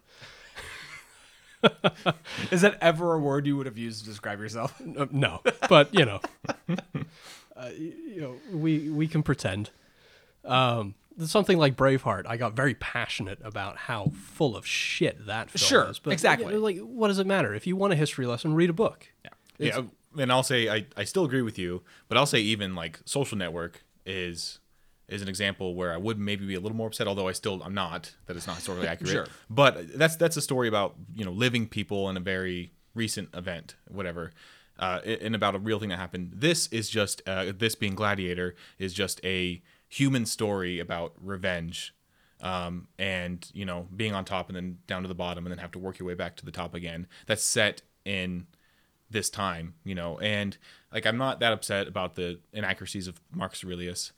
Because if they don't include those inaccuracies, then the film doesn't really work. It doesn't have the same power. I'll take the dramatic weight over the historical accuracy for something like this, even much more so even than something like The Social Network, which it still doesn't really bother me that's. I think it's also to do with the way that you present it. Yes, and the agreed. stylization. There's something that I think is very egregiously wrong and should be taken to task, and that's U-571, the submarine film, where that does present itself as a piece of historical, something with historical weight. Whereas I think this does enough as far as stylization, and we know that even as a layman, somebody who doesn't have a grasp on history, I think you can connect enough of the dots to know that an emperor wasn't really killed in a gladiatorial sort of situation, whereas U-571 goes, no. We as Americans, we single-handedly won the war by, you know, solving this code and finding whatever decoder it was. Fuck that movie. That movie's so Is fucking that not how history happened? No, Oh, no. okay. No, we Brits, we solved that code. It's a Brit versus American thing, which also brings me. You mentioned need to you mentioned the Patriot earlier. Read some. You mentioned the Damn him! I'm not Damn that man! I'm not going to go on a huge historical rant, but I'm really glad you mentioned the Patriot earlier because Mel Gibson turned this film down, and how great of a decision was that? Feeling that he was too old, and he went and turned around and he made the masterpiece that was the Patriot instead. Oh man, it's Fuck that movie. It's so good. It's so. It's so Are you fucking good. kidding? The Nom, nom, Patriot. nom, nom, nom, nom, nom, nom. The Patriot. The only good thing in that is Jason Isaacs. Who Damn him! Damn that man! The only good thing in the Patriot is Jason Isaacs, And Tom who is- Wilkinson. who is a genuine cocksucker. And Tom Wilkinson. I don't even remember Tom Wilkinson is just. Does he have more than one scene? Yeah, He does. he's like the main dude. I just remember him at the end. Whatever. Yeah, but fuck whatever. Josh, have you seen The Patriot? Yeah. Oh, not. I mean, I don't. I've kind of blocked it from my memory Yeah, fuck- a little fuck- bit. fuck I don't. that movie. There was nothing.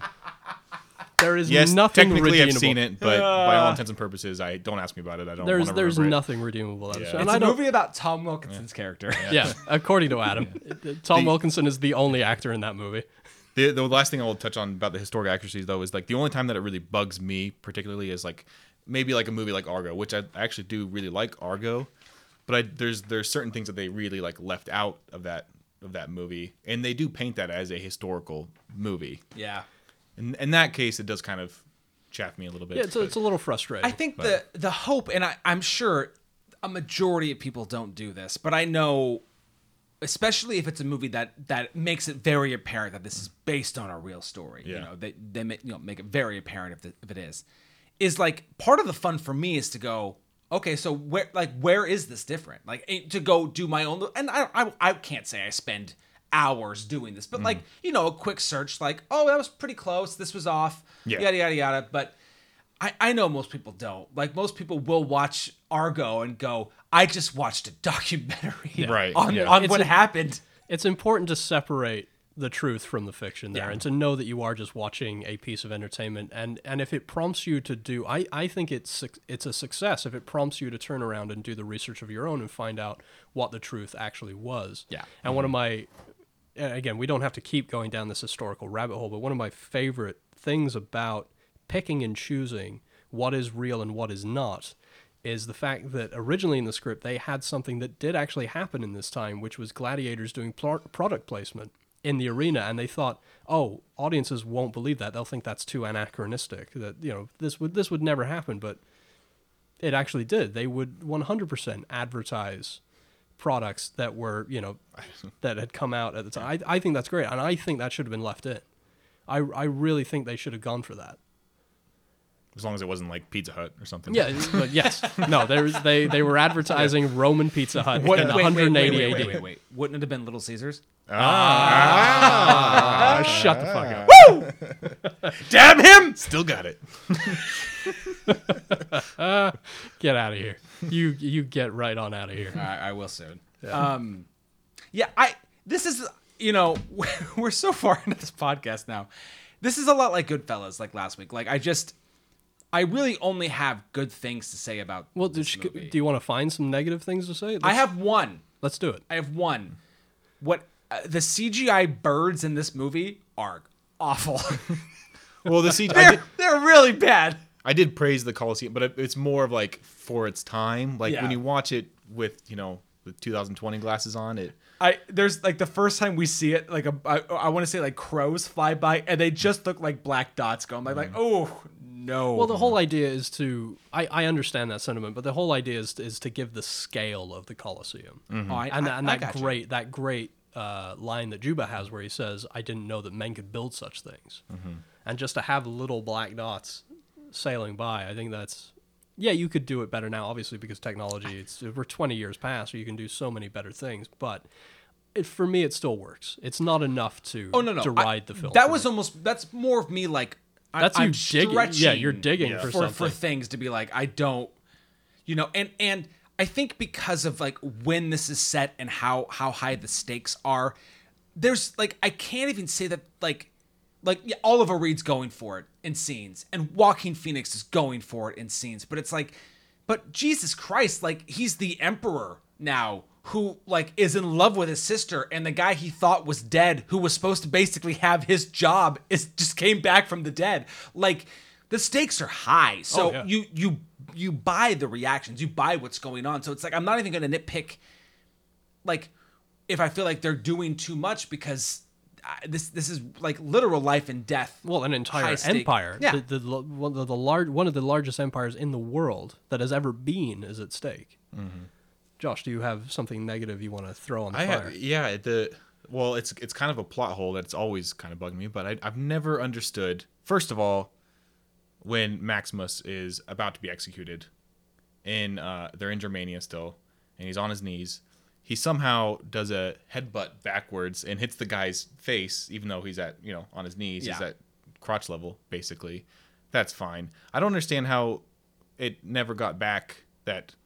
They were all Praetorian. Where were those 6 guys? They were essentially the King's Guard. They were the Emperor's, and where did they go? Oh, they died of the plague on the way home, and we don't know what happened to Maximus. This is great. This brings us to the extended cut now. Adam had texted me a couple of days ago and asked me which cut he should watch. Now, Ridley's preferred version is this one that we have on right now, the theatrical, but there is an extended cut which goes for, I think, just a couple minutes shy of 3 hours. Yeah. And there are a couple of really great things. I mean, I prefer this cut as well myself. I love the briskness of it. I don't feel a minute of its 2.5 hour runtime. In the extended cut, there is a scene where they do actually address that, because once he sees that Maximus is still alive, he asks how this could be, and it turns out that some of the Praetorian guards, they lied to him about Maximus having died, and then there's a whole sequence where he executes 2 of them, and it's a test of trust. He actually stands behind them because he wants to test the loyalty of the guards around, because he doesn't trust really anybody. Right. He feels like they don't have, and he mentions it a few times in the film, Commodus feels like he doesn't have any respect, and not in a Rodney Dangerfield kind of way. Oh, Jesus. So he actually stands behind the 2 guys that are getting executed while the archers do that. That is really, there's 2 or 3 things I miss. That is the one that in the theatrical I really miss the most. Another thing that I really love is right towards the end, before he has that fight with Maximus, he goes down into this little hall in the palace, which is filled with statues and busts, and he comes to one of his father, and we get one last sort of, I can't stand the separation between us and how much I perceived my father hating me, and so he takes a knife and he's just chipping away at one of the, and he is just fucking, it is honestly, I'm really bummed that it's not in the theatrical, because Joaquin really goes for it, and he is just chipping the ever-loving fuck out of this statue with his knife. Now, you mentioned something that I wanted to bring up, because I think this Gladiator falls into a special section of movies for me. So I made sure to track this. It's about 40 minutes before we get to the part where he's seen his wife and son dead, and he's been taken by Proximo. It's about an hour before we ever see Rome. And I say those 2 things to say that this might be the longest and easiest rewatchable movie that I know. Like, this movie is 2.5 hours. It is a chunk of time to set aside to watch this movie, and yet I get to the end, I'm like, wait, what? It's over? Like, I don't know how that's possible. Like a movie that that I know that we both like, but is very long, is Stalker, and you feel Stalker go by, but not in a bad way. But you're supposed to. Yeah, exactly. Yeah. But this, it's like 2.5 hours goes by, and it's like, seriously? Wow. No, okay. You could get away with another half hour, and I do recommend people watch the extended as well, so you can pick and choose which version you prefer. There is a lot that is of value in that extended cut. It's just it's segmented so well that you could literally come in at any moment and know, oh, that's the next thing that's going to happen. And I think it's almost like, I don't know who gets credit for this in the end, but like there's an opening battle. There's 2 gladiatorial fights before they go to Rome, and then there's the group one at Rome. There's the one where he fights Sven Thorson and the lions in one, or the tigers, and then there's with Commodus. So we know that there are going to be these moments throughout, and then the acting is so good in between that it's like, well, shit, all right, I could just watch this moment too, and that'll be fine. And it's just, there's always something to look forward to in the movie. It's another one of those films that I say, if you catch it on cable, you catch it 20, 30 minutes in, I defy you to turn it off. Yeah. I don't think you can. It passes the watch test for me. It's just like I'm watching a movie that's really slow.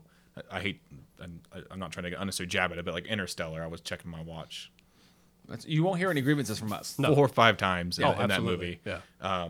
And this one though, it's 2.5 hours long. Ian knows that I'm, because in our close friends, I'm notorious for it's hard for me to sit through some movies. So I'll parcel them out. Like I'll watch like an hour of it here, and then I'll go make dinner, and then come back and finish it. Sure.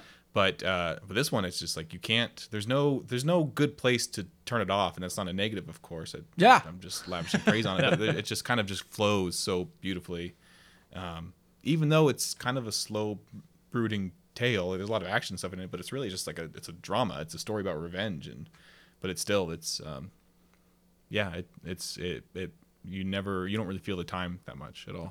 And I only have one negative thing to say as well, and it's funny. It's this sequence that's on right now as we have it on in the background. I don't think that Lucilla and Maximus should kiss.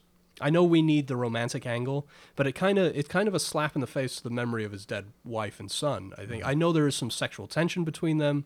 They hint at the fact that they could have been lovers back in the day. They obviously had some attraction to each other when they were much younger, but I think the decision to have them kiss is a very Hollywood decision, and it doesn't. For me, it doesn't work.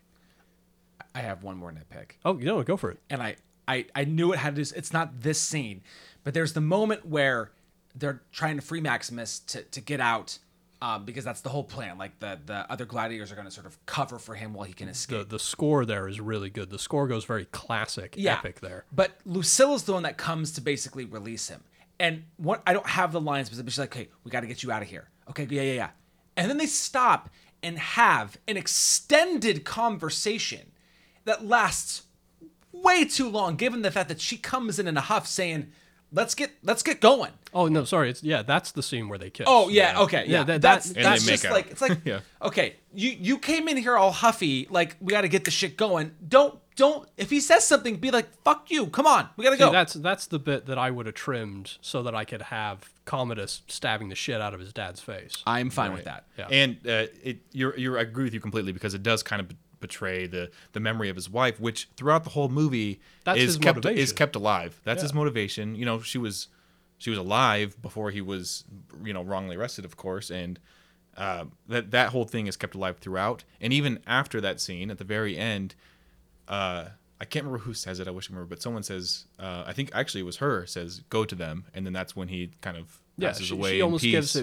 gives him permission to die. To die. Like you've done what you came here to do, so to speak. And I do feel like I kind of like the sexual tension between them. You kind of get the feeling that she broke his heart or something, in the past. And I kind of like that they have that. They have that tension between them. But I do kind of wish that it never came to fruition. Exactly. You don't need anything more than the tension. Exactly. Especially because the thing with his wife and son is alive until the very last scene. Really, he's when he meets them in the afterlife, so to speak. Whatever. And I'm going to make a case for my favorite line right now, where Juba asks him, "What do you say? What do you say?" Well, he sees he's finally got the totems back from Oh yeah. from Tommy Flanagan. And he asks him and he tells him, I talked to my son about, making sure that he keeps his heels together when he's riding, and the advice that he gives to his son. And then he asks, "Well, what about your wife?"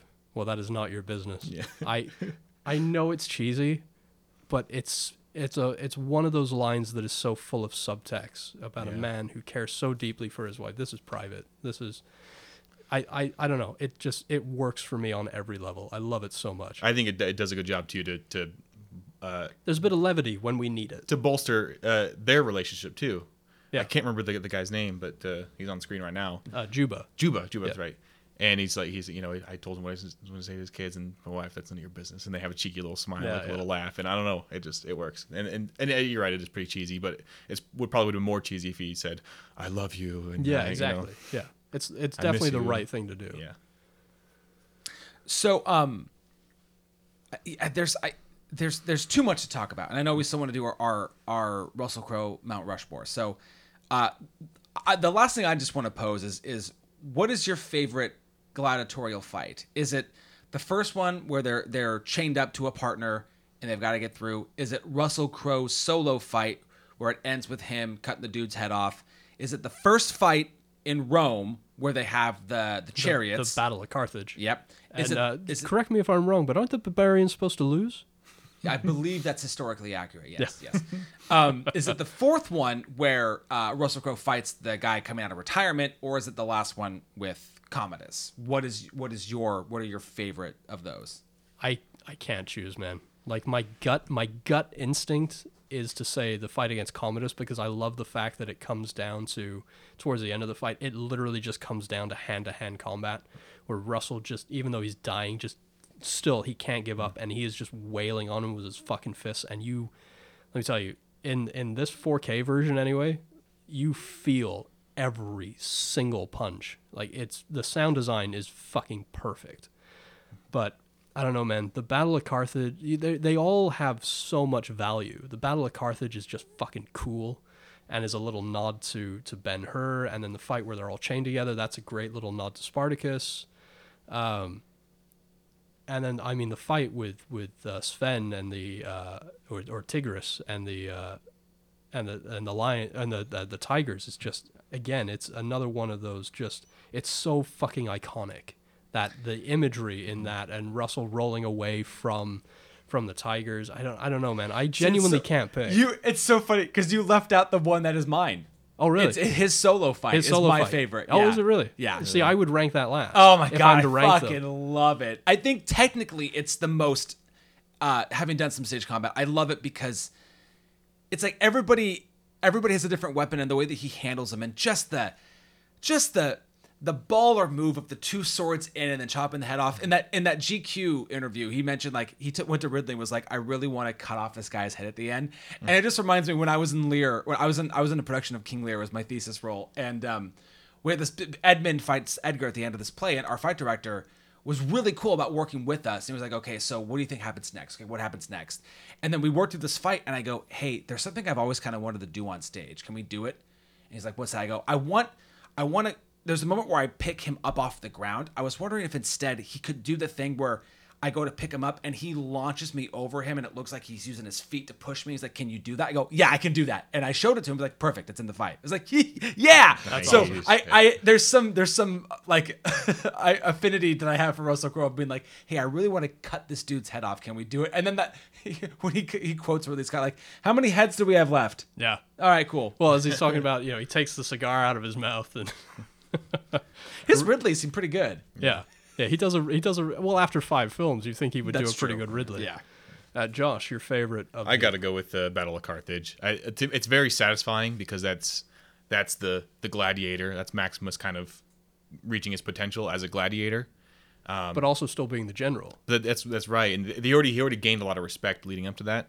But that was him taking charge, and they weren't supposed to win that fight. That's a heavy point in the movie. But that's to me is the most satisfying. But it is hard to pick one though. I mean, all of those are they're all fantastic. I have a split decision. It's between the fight with Tigris and the final fight, because the catharsis in that final fight against Sure. Commodus I mean, is- dramatically, Yes. of course. I mean, there's Yeah. there's the most emotional weight. But as far as on the that one which the stakes feel so high, I mean, the stakes feel high in all of them, obviously, but this fight that is actually on right now with the Tigers is just so fucking good.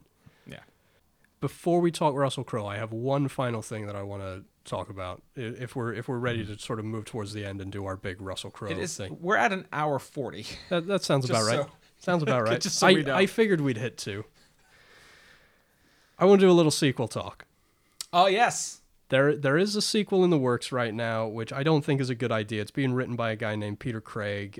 He did write The Town, which is a really great movie. Mm-hmm. He's kind of a sequel writer at the moment. He wrote Top Gun Maverick, which I'm sorry, I cannot fucking wait for that movie.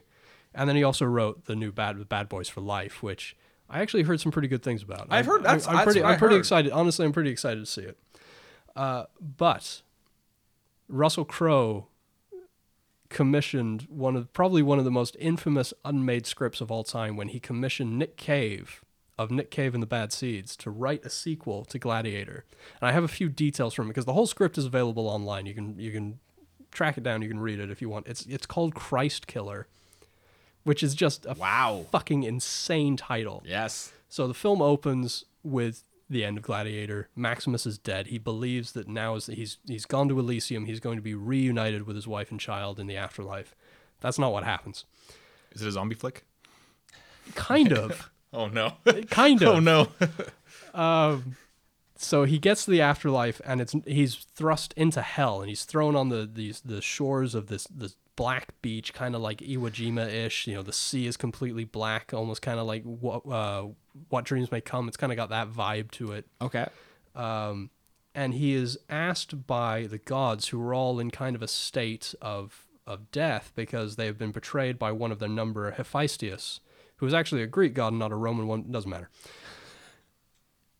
They charge him with killing this god who has betrayed them, and they said, then and only then will you be reunited with your wife and family. Well, he goes to kill him, and instead of being reunited with his wife and child, he is thrust 20 years into the future, so into 200 AD, back in Rome, where for some reason his son is still alive, and now Lucius has kind of taken on the Commodus role and has turned into an evil dickwad. Technical term. And he meets his son and with his adult son, again, who is alive for some reason, and he's reunited with Juba as well. They decide to lead a revolt of early Christians who were being persecuted by Lucius against him.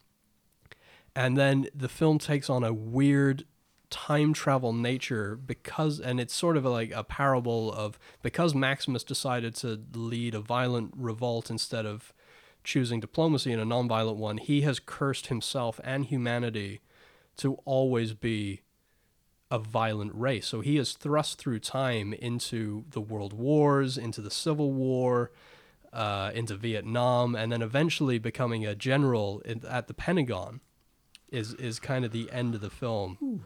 Yeah, Russell Crowe's response was great. He said, and I quote to Nick Cave, "I don't like it, mate."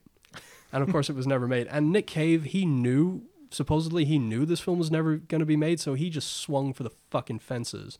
And anybody who's seen that terrible Wolverine movie will know that's oh my God, I'm so glad you said that's kind of that's what I was thinking. They kind of took up that mantle of thrusting Wolverine through the ages and showing you in all these different conflicts. But there you go. That's a little bit of information about the unmade Christ Killer. As I said, the script is out there. You find it if you got a couple hours to burn on that. Hard pass. Yeah. I kind of respect its ambition to a degree, but really glad that isn't made. And I'm really hoping that Ridley decides not to make a Gladiator sequel. This is a film. If ever a film didn't need a sequel, this is definitely towards the top of that list. Yeah, for sure. It just feels unnecessary. Yeah. I do, however, really want him to make his Battle of Britain film because that would be fucking spectacular. And he's teased that for about 10 years now. So here we come, Russell Crowe. Yeah, so we did this a few weeks ago with Jack Nicholson. We decided to go, well, what would be on Jack Nicholson's Mount Rushmore? And yeah, I feel like I watched a bunch of Russell Crowe this week. Now, are there any... What I want to ask first maybe is just like, are there any movies that you watched that you either know like this is not making it, or that were like really close to making your Rushmore that won't? I have two runner-ups. Okay. My two runner-ups are so let's just say Mount Rushmore had 6 heads. So 6 and 5 in this order, going from 6 to 5, would be American Gangster would be number 6, Cinderella Man would be number 5. Yeah, Cinderella Man is my 5 too. Yeah, and it sucks because that movie is so good. Yeah, that was gonna be my recommend, but I figured we'd talk about it at some point. And part of the reason why I wanted Josh to come on this discussion as well, because you are such a Russell Crowe fan, and right. I know that we bonded pretty early in our friendship over Cinderella Man. Yeah, that's right, and that is. Actually, I should clarify before, is this based on performances or our affection for the movie?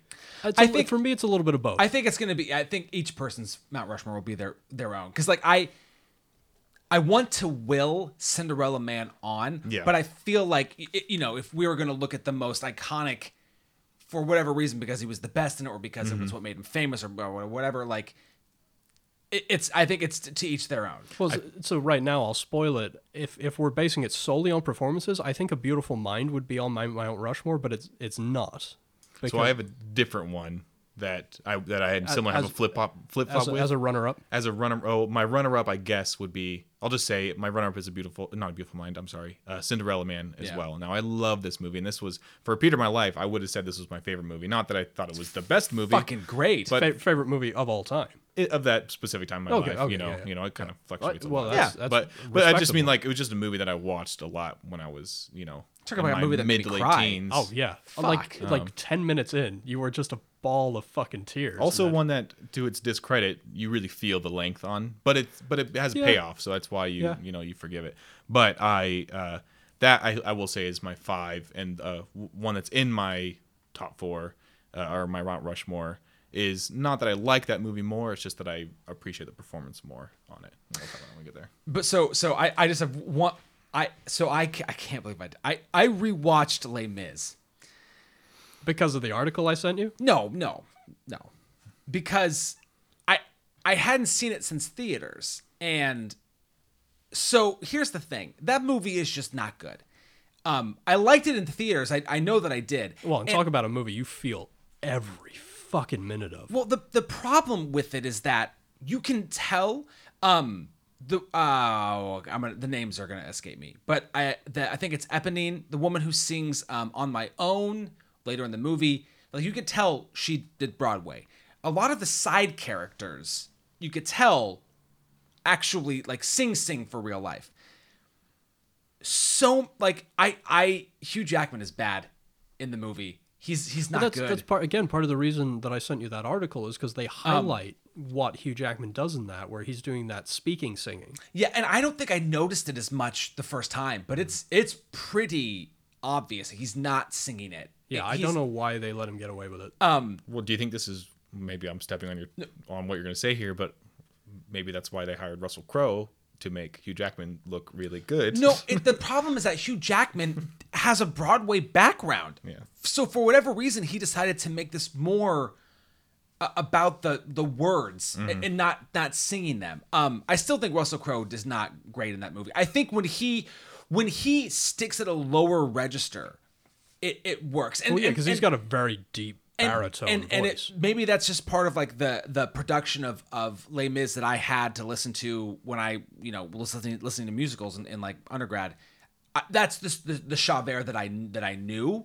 That's not what I heard, and it was pretty. Well, stark part of the other thing in contrast. the article that struck me as really interesting is that Les Mis was an 80s musical, right? So Yes. it has a very heavy synth 80s feel Yeah. to it. And Yep. of course, they strip that out of the film completely and they make it sound like a much more classical type of musical, which I think may be a mistake.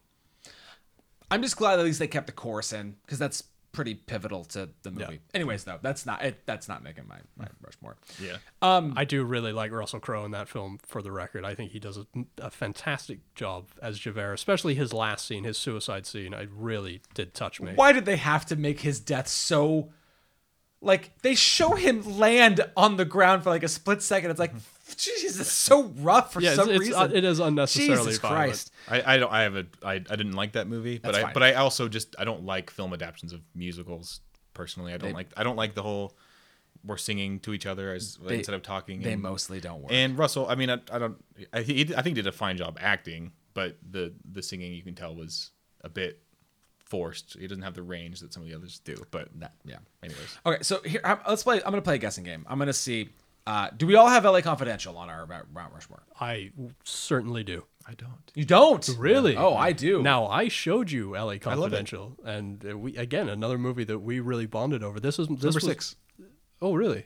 Okay, well, it's still top 10. That's fine. Mostly, and for me, I'll be honest. Like, I think performance-wise, it's fine. But like, it makes it because this is the breakthrough. This is the like, fuck me. And here's Russell Crowe. There's nostalgia for me because it was my first exposure to Russell Crowe, and he fucking in a cast which is literally fucking monumental. He dominates. Yeah. I mean, he's up against some of the best in the world at the time. Even Guy Pearce, who was another kind of unknown in the U.S. I mean, he trounces fucking everybody at every turn. That is one of the most heartfelt performances of recent of at least the 90s. That movie's so fucking good. And it is just great from fucking end to end. I'm a sucker for a noir anyway, but Yeah. But and it's like it's a noir, but also like it's like what the artist wanted to be, but so much better. Like it's paying homage and yet also it's its own thing. yeah, absolutely. And I like Gladiator revitalizing Sword and Sandal epics. You could argue that LA Confidential revitalized sort of modern noir, or sort of created the movement of modern noir. The moment where, because he's on such a crusade against domestic violence, against men who hit their women, and then when he hits Kim Basinger and realizes what he's done, it's literally the fucking hairs on my arm are standing up when I think about that moment. It fucking levels me every time, every single time. And the great scene with him and Guy Pearce where they finally decide to team up. Is that how you did the good cop, bad cop? Yeah. Or even before that, where he's like, why do you want to do this? The Night Owl made you. And they talk about, his reasons why. I've got a wrecking ball. You want to help me swing it? Oh, so fucking good. Stay away from him when his blood's up. So let's get. I want to hear one from you. What's making your Mount Rushmore? Okay, so this might be a controversial one for you two, but it's okay for you both to be wrong. We love controversy. So the first, Also, fuck you. yeah, 310 to Yuma. Okay. I really like that movie. I rewatched it this week.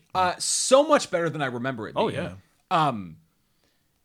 It's I don't know. I wish he did more, and he's very cool in it. Yeah. Like very like level-headed. Like I got the whole thing down. I guess I don't know. I feel like that's more of a Christian Bale vehicle in a way. Nothing, and it's not taking away from his performance at all. Right, yeah, I I understand. fucking Luke Wilson's in that movie for like 4 minutes. What is happening? No, I liked it. I thought it was very and that enjoyable. film was a great showcase for Ben Foster as well. Like that was the first movie where I was aware of him. He's Charlie, right? Charlie, yeah. Poor Ben Foster just played the same character in everything. He's always just villainous. He's always kind of a dick. No, have you seen Leave No Trace? No. That movie will change him for you. No, promise you. I have heard good things about It's that. fucking. But there's that. There's Hell or High Water, Who He Is in 6 Feet Under, Hostage. Like he's always just kind of a dick. Yeah, But I'm glad to hear that. yeah. No, he's great. I don't think that's too controversial. I mean, he's good in it. Yeah, He's yeah, good in yeah. it. And it's a solid Western. I mean, it's a James Mangold film. He's a director who is really starting to go up in my estimation. I mean, I wasn't the biggest fan of Ford versus Ferrari, but I can see it as a film that grows on me. I also fucking love Identity. I will not hide yes. my affection for Identity. I fucking love that movie. Is genuinely great. Have you seen that one, Josh? That's a think so. big ensemble cast. It's a I like don't want a to spoil the, thriller. the Okay. twist. Yeah. Is Okay, so genuinely Identity good. and Matchstick Men. All right. Identity. Okay. And Matchstick Men. Okay. Okay, so I guess so give me one of yours. What do you got? So we talked about LA Confidential. Yeah.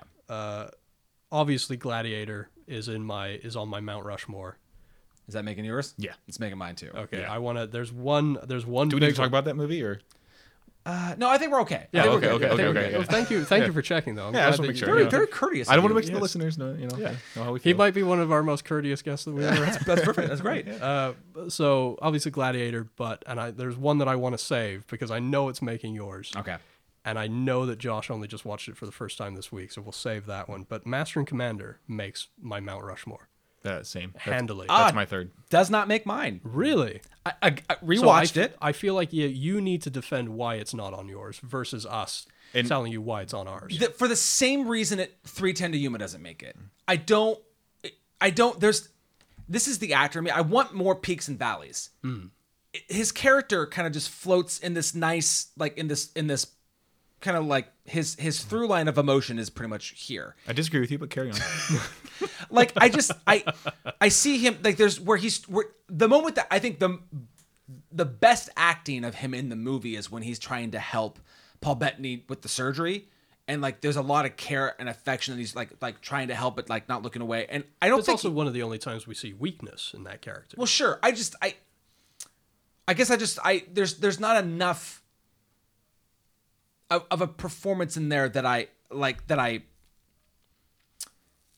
LA Confidential makes my list mostly because of its iconic nature. All the other ones for me make it because I think genuinely the performance is really good. And I just think the other two that I have, I think he knocks it out of the park more. And that's fair. My counter argument to you saying that there's not enough emotional range in his character in Master and Commander is that he is the captain. And so he has to have a measure of control the entire film. He can't show weakness. He can't show emotion. He's got to lead these men into in the times that they lived in almost certain death. That's why I really love that they not to cut you off, that they inserted the scenes with him in The Doctor with Paul Bettany. Yeah. It's an obvious ploy, to show some emotional. Yeah, because emotional that's grounding, the only other time he gets to be Yeah. emotional is when they he's with his disagree with friend. each other. Yeah.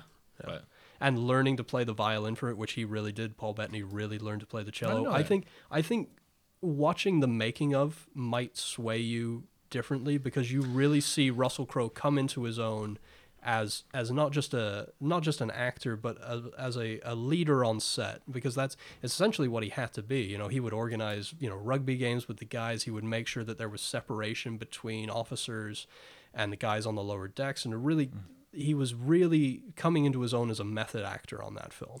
No, and I'm kind of glad that 310 to Yuma got mentioned too, because those are Master and Commander and 310 to Yuma were both movies where if I were to look at them on my shelf, I'd be like, yeah, that was okay.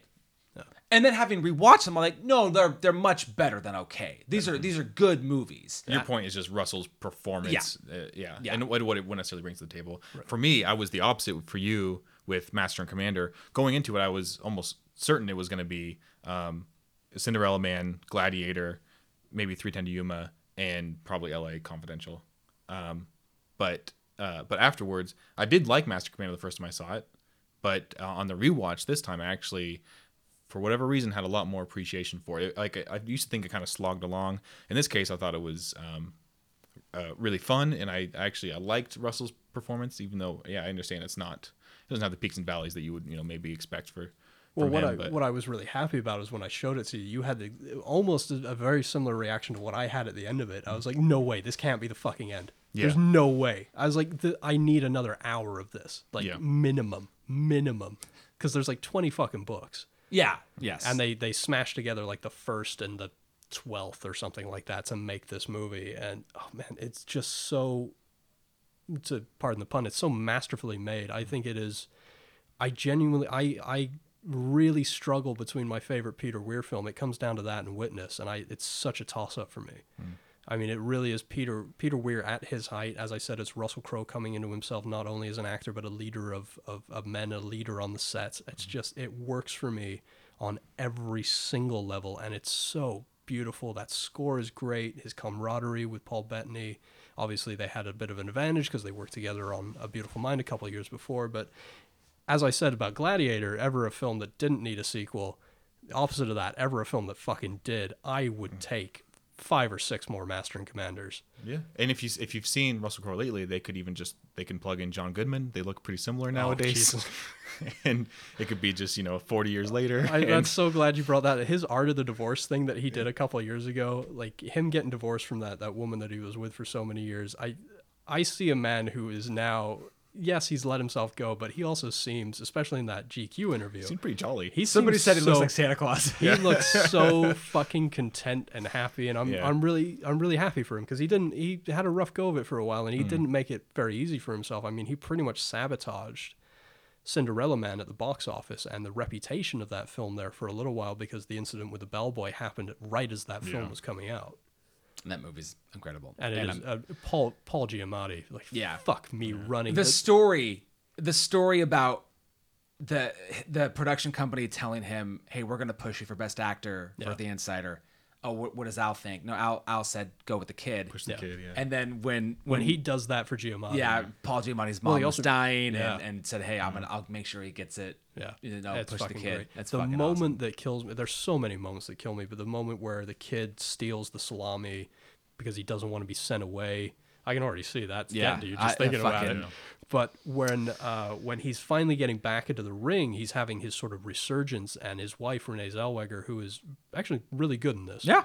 When she goes to Giamatti and like, how can you do this? I mean, you get to live here in your cushy, your cushy apartment on the Upper East Side or wherever it is they are, and when he opens the door and he's literally sold everything, that Yeah. fucking slays me. Yeah.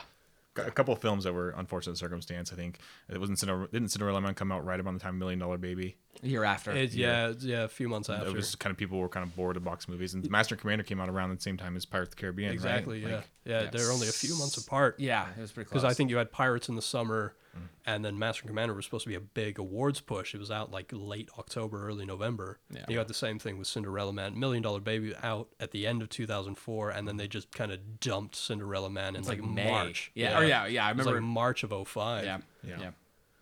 So I feel like Beautiful Mind is making my Is it really? my Mount Rushmore. Yeah. Again, I feel like you have to defend that. I think it's Because for me, it would make it on a performance level. Now, as the years have gone on, I've softened to that film. It's kind of like a pendulum has swung the way of Cinderella Man and away from A Beautiful Mind. for me it's the actor in me watches that movie and go, I've never seen him do anything even close to that again. It's fucking I incredible. think It the is incredible. performance in that is amazing, and it's just, for me, it's that emotional range I was talking about. It's like it's huge. You don't get that in Master and Commander. No, I don't feel that way. And I just think what his relationships to everybody, fictional or not, is just I love what he's doing in it, and coming off of these very self-assured, confident characters to play this neurotic guy going through a lot mentally. I just think it's incredible. I think it's great. Well, I will say, even though I have softened to Beautiful Mind over the years, I do think it was the wrong choice to give Denzel Best do too. Actor. I think Russell Crowe should have joined that upper echelon with Tom Hanks having 2 back to back. But I have a whole thing about Denzel should have been nominated for supporting and won. He won. Yeah, no, Ethan Hawke is the lead in that film. Yeah. End of story. Yeah, that's another thing. Okay, so we all have one left. So what do you have? What's left? For me, Yeah. Insider. Fuck yes. Is that all of us? Yeah, that's all of us. Great. And I only Ian alluded to it, but I only just saw this. I thought I had seen it. I was thinking of State of Play, Okay. which is so. It's fine. Yeah, Okay. it's The, what it the is. British miniseries is some of the best 6 hours of TV you will ever fucking see. Oh, really? But I just saw Insider for the first time. I didn't really love the process of watching the movie. Like, I had a lot to enjoy about it, but it was Emotionally, it's a lot of tough. saxophones, I think. Well, that's Michael Mann. Yeah. But the performances were out of this world. I think the only thing that you could say against Insider is you could argue it was more of a Big Al and what's Mike Wallace, Jake Plummer, Christopher Plummer. Christopher Plummer. They really commanded a lot of your eyeballs, during that course of the movie. But I still think you have to put in as the top 4, especially if you're talking performances. Yeah, What he did physically, gaining the 40 pounds. What did he say in the GQ interview that they had to bleach his hair about 7 times to get it to stick? Yeah. Well, no, but even then it was a wig. Didn't even work. Yeah. It feels like a precursor to like it was like a practice run to play John Nash. John Nash. Yeah. Yeah. I saw this movie like when I was like 13, and it shouldn't have worked on me. Yeah, as a I was 13 not the that target demographic No, for this that movie. film should go over a 13-year-old's head. And I remember the scene where the bullet is in the mailbox. Oh man. And I just remember going, this shit is real. Like this, like I started getting like really concerned for the family. Like I realized that the story's come and gone and that they're I mean, everybody's alive, but like I remember feeling that moment. I still kind of do feel that moment. And Well, the wife. It's also pretty close to the scene with the wife seeing the "will kill the you" email. Yeah. Jesus Christ, that movie is. But there's a moment in The Insider that I love so much because it's so different than any other moment in any other Michael Mann film, save maybe The Keep, which I haven't seen, and Michael Mann is disowned, and it's fucking impossible to find that film now. I don't think it ever got past VHS. Maybe DVD in some other countries. But the moment where he's in the hotel room and they can't get him on the phone, and there's that great camera move around him, and we have a a scene that's fantasy where, you know, the wall dissolves and he sees his children at play. Yeah. Like, there's no moment in any other Michael Mann film like that, because his films are so grounded in reality and they're so visceral and real and intense and just, I mean, in some cases, just fucking relentless. Oh my God, he's like, he talks about the floor that the lights are on. That's the legal department. It's where they fuck with my life. Yeah. Jesus Christ, that moment is fucking awesome. And how good is Bruce McGill, his lawyer, in that? Where he's oh like, yeah, no, wipe that smoke off your face. yeah, it's like, He just I love goes that. for it. yeah, this is not a trial. I will have my deposition. That cast is as good, if not better, than LA Confidential, which I never thought I'd ever hear myself say. Oh, But man. you've got Bruce McGill, Christopher Plummer, fucking swinging for the fences on that. Was he nominated? No, Are you fucking shitting me? I'm not. Try Mr. Wallace. Oh Yeah. God, that's how dare you Yeah. assume to think that you can edit me? Yeah. Obviously Pacino. I mean, it's a late in life Philip Baker Hall. Philip Baker Hall. That shot where you have all three of them in the frame, where they're at the table discussing how the episode's going to be cut, and you have Plummer, Pacino in the middle, and Baker Hall between. When are you ever going to have three guys on screen together in a single frame? It's just never going to happen again.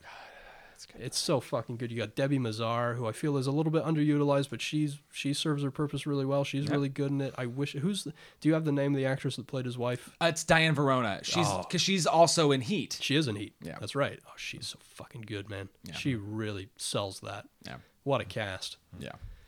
I mean, when and if we ever get around to ranking Michael Mann, it's going to be really Oh, I hard. can't wait. For I that. can't wait. It's going to be really hard for that to not be in the top three. That's gonna be like because the Insider hits me here and Yeah. Heat gets me fucking here, man. Oh, yeah. I'm just fucking like, bring it on, Heat. Yeah. Cool. So do we want to run down our Mount Rushmores again? I'll take the lead. I've got LA Confidential, The Insider, Gladiator, Master and Commander. And I've got 310 to Yuma, Gladiator, Master and Commander, and Insider. And I have LA Confidential, Gladiator, A Beautiful Mind, and The Insider. Those are all solid Mount Rushmores. I think was all of our fifth a Cinderella Man. I believe so. I think so, yeah. Yeah. Okay. Yeah. It's a fucking such a hard cut. It really is. That it pains me to cut that. Yeah. So now I think we've come to the point where we answer the question that I think we've pretty much already answered, but we'll make it official. Hey, Josh, do you think that Gladiator should be in the book? Yes. Ian, do you think that Gladiator should be in the book? An unreserved yes. Yes, and I do too. So there you go. We could have asked the question at the beginning like we did last week with Goodfellas, but it's iconic. The performances are great. It's like production wise, score, everything. This movie is good. So there you go. So there we go. We all think that Gladiator should be in the book, but of course, as always, we want to know what you think. So you could find us on Facebook and on Twitter. Hit us up. Let us know what you think of Gladiator or Ridley Scott or Russell Crowe. We talked a lot about all three of those things. So let us know what you think. You can support the show at patreon.com/1001by1. You can find us on Apple, Stitcher, Google, Spotify, all those great places and more. Josh, thank you so much for taking some time and discussing this fucking epic film. The episode may almost be as long as the movie. We are at the final fight. We got pretty close. And please stay tuned. Next week we are wrapping up our decade by decade celebration of film with a movie that I really know nothing about. I'm really excited to go into this Besides one. that it's a documentary. So it feels like Gladiator was the bang we should have gone out on, but it wouldn't have been true to what we were doing. So we are going to come back to you next week with a documentary that came out in 2010 with some fresh takes because it'll be new to us. But until then, I am Adam. And I am Ian. And we will see you next week.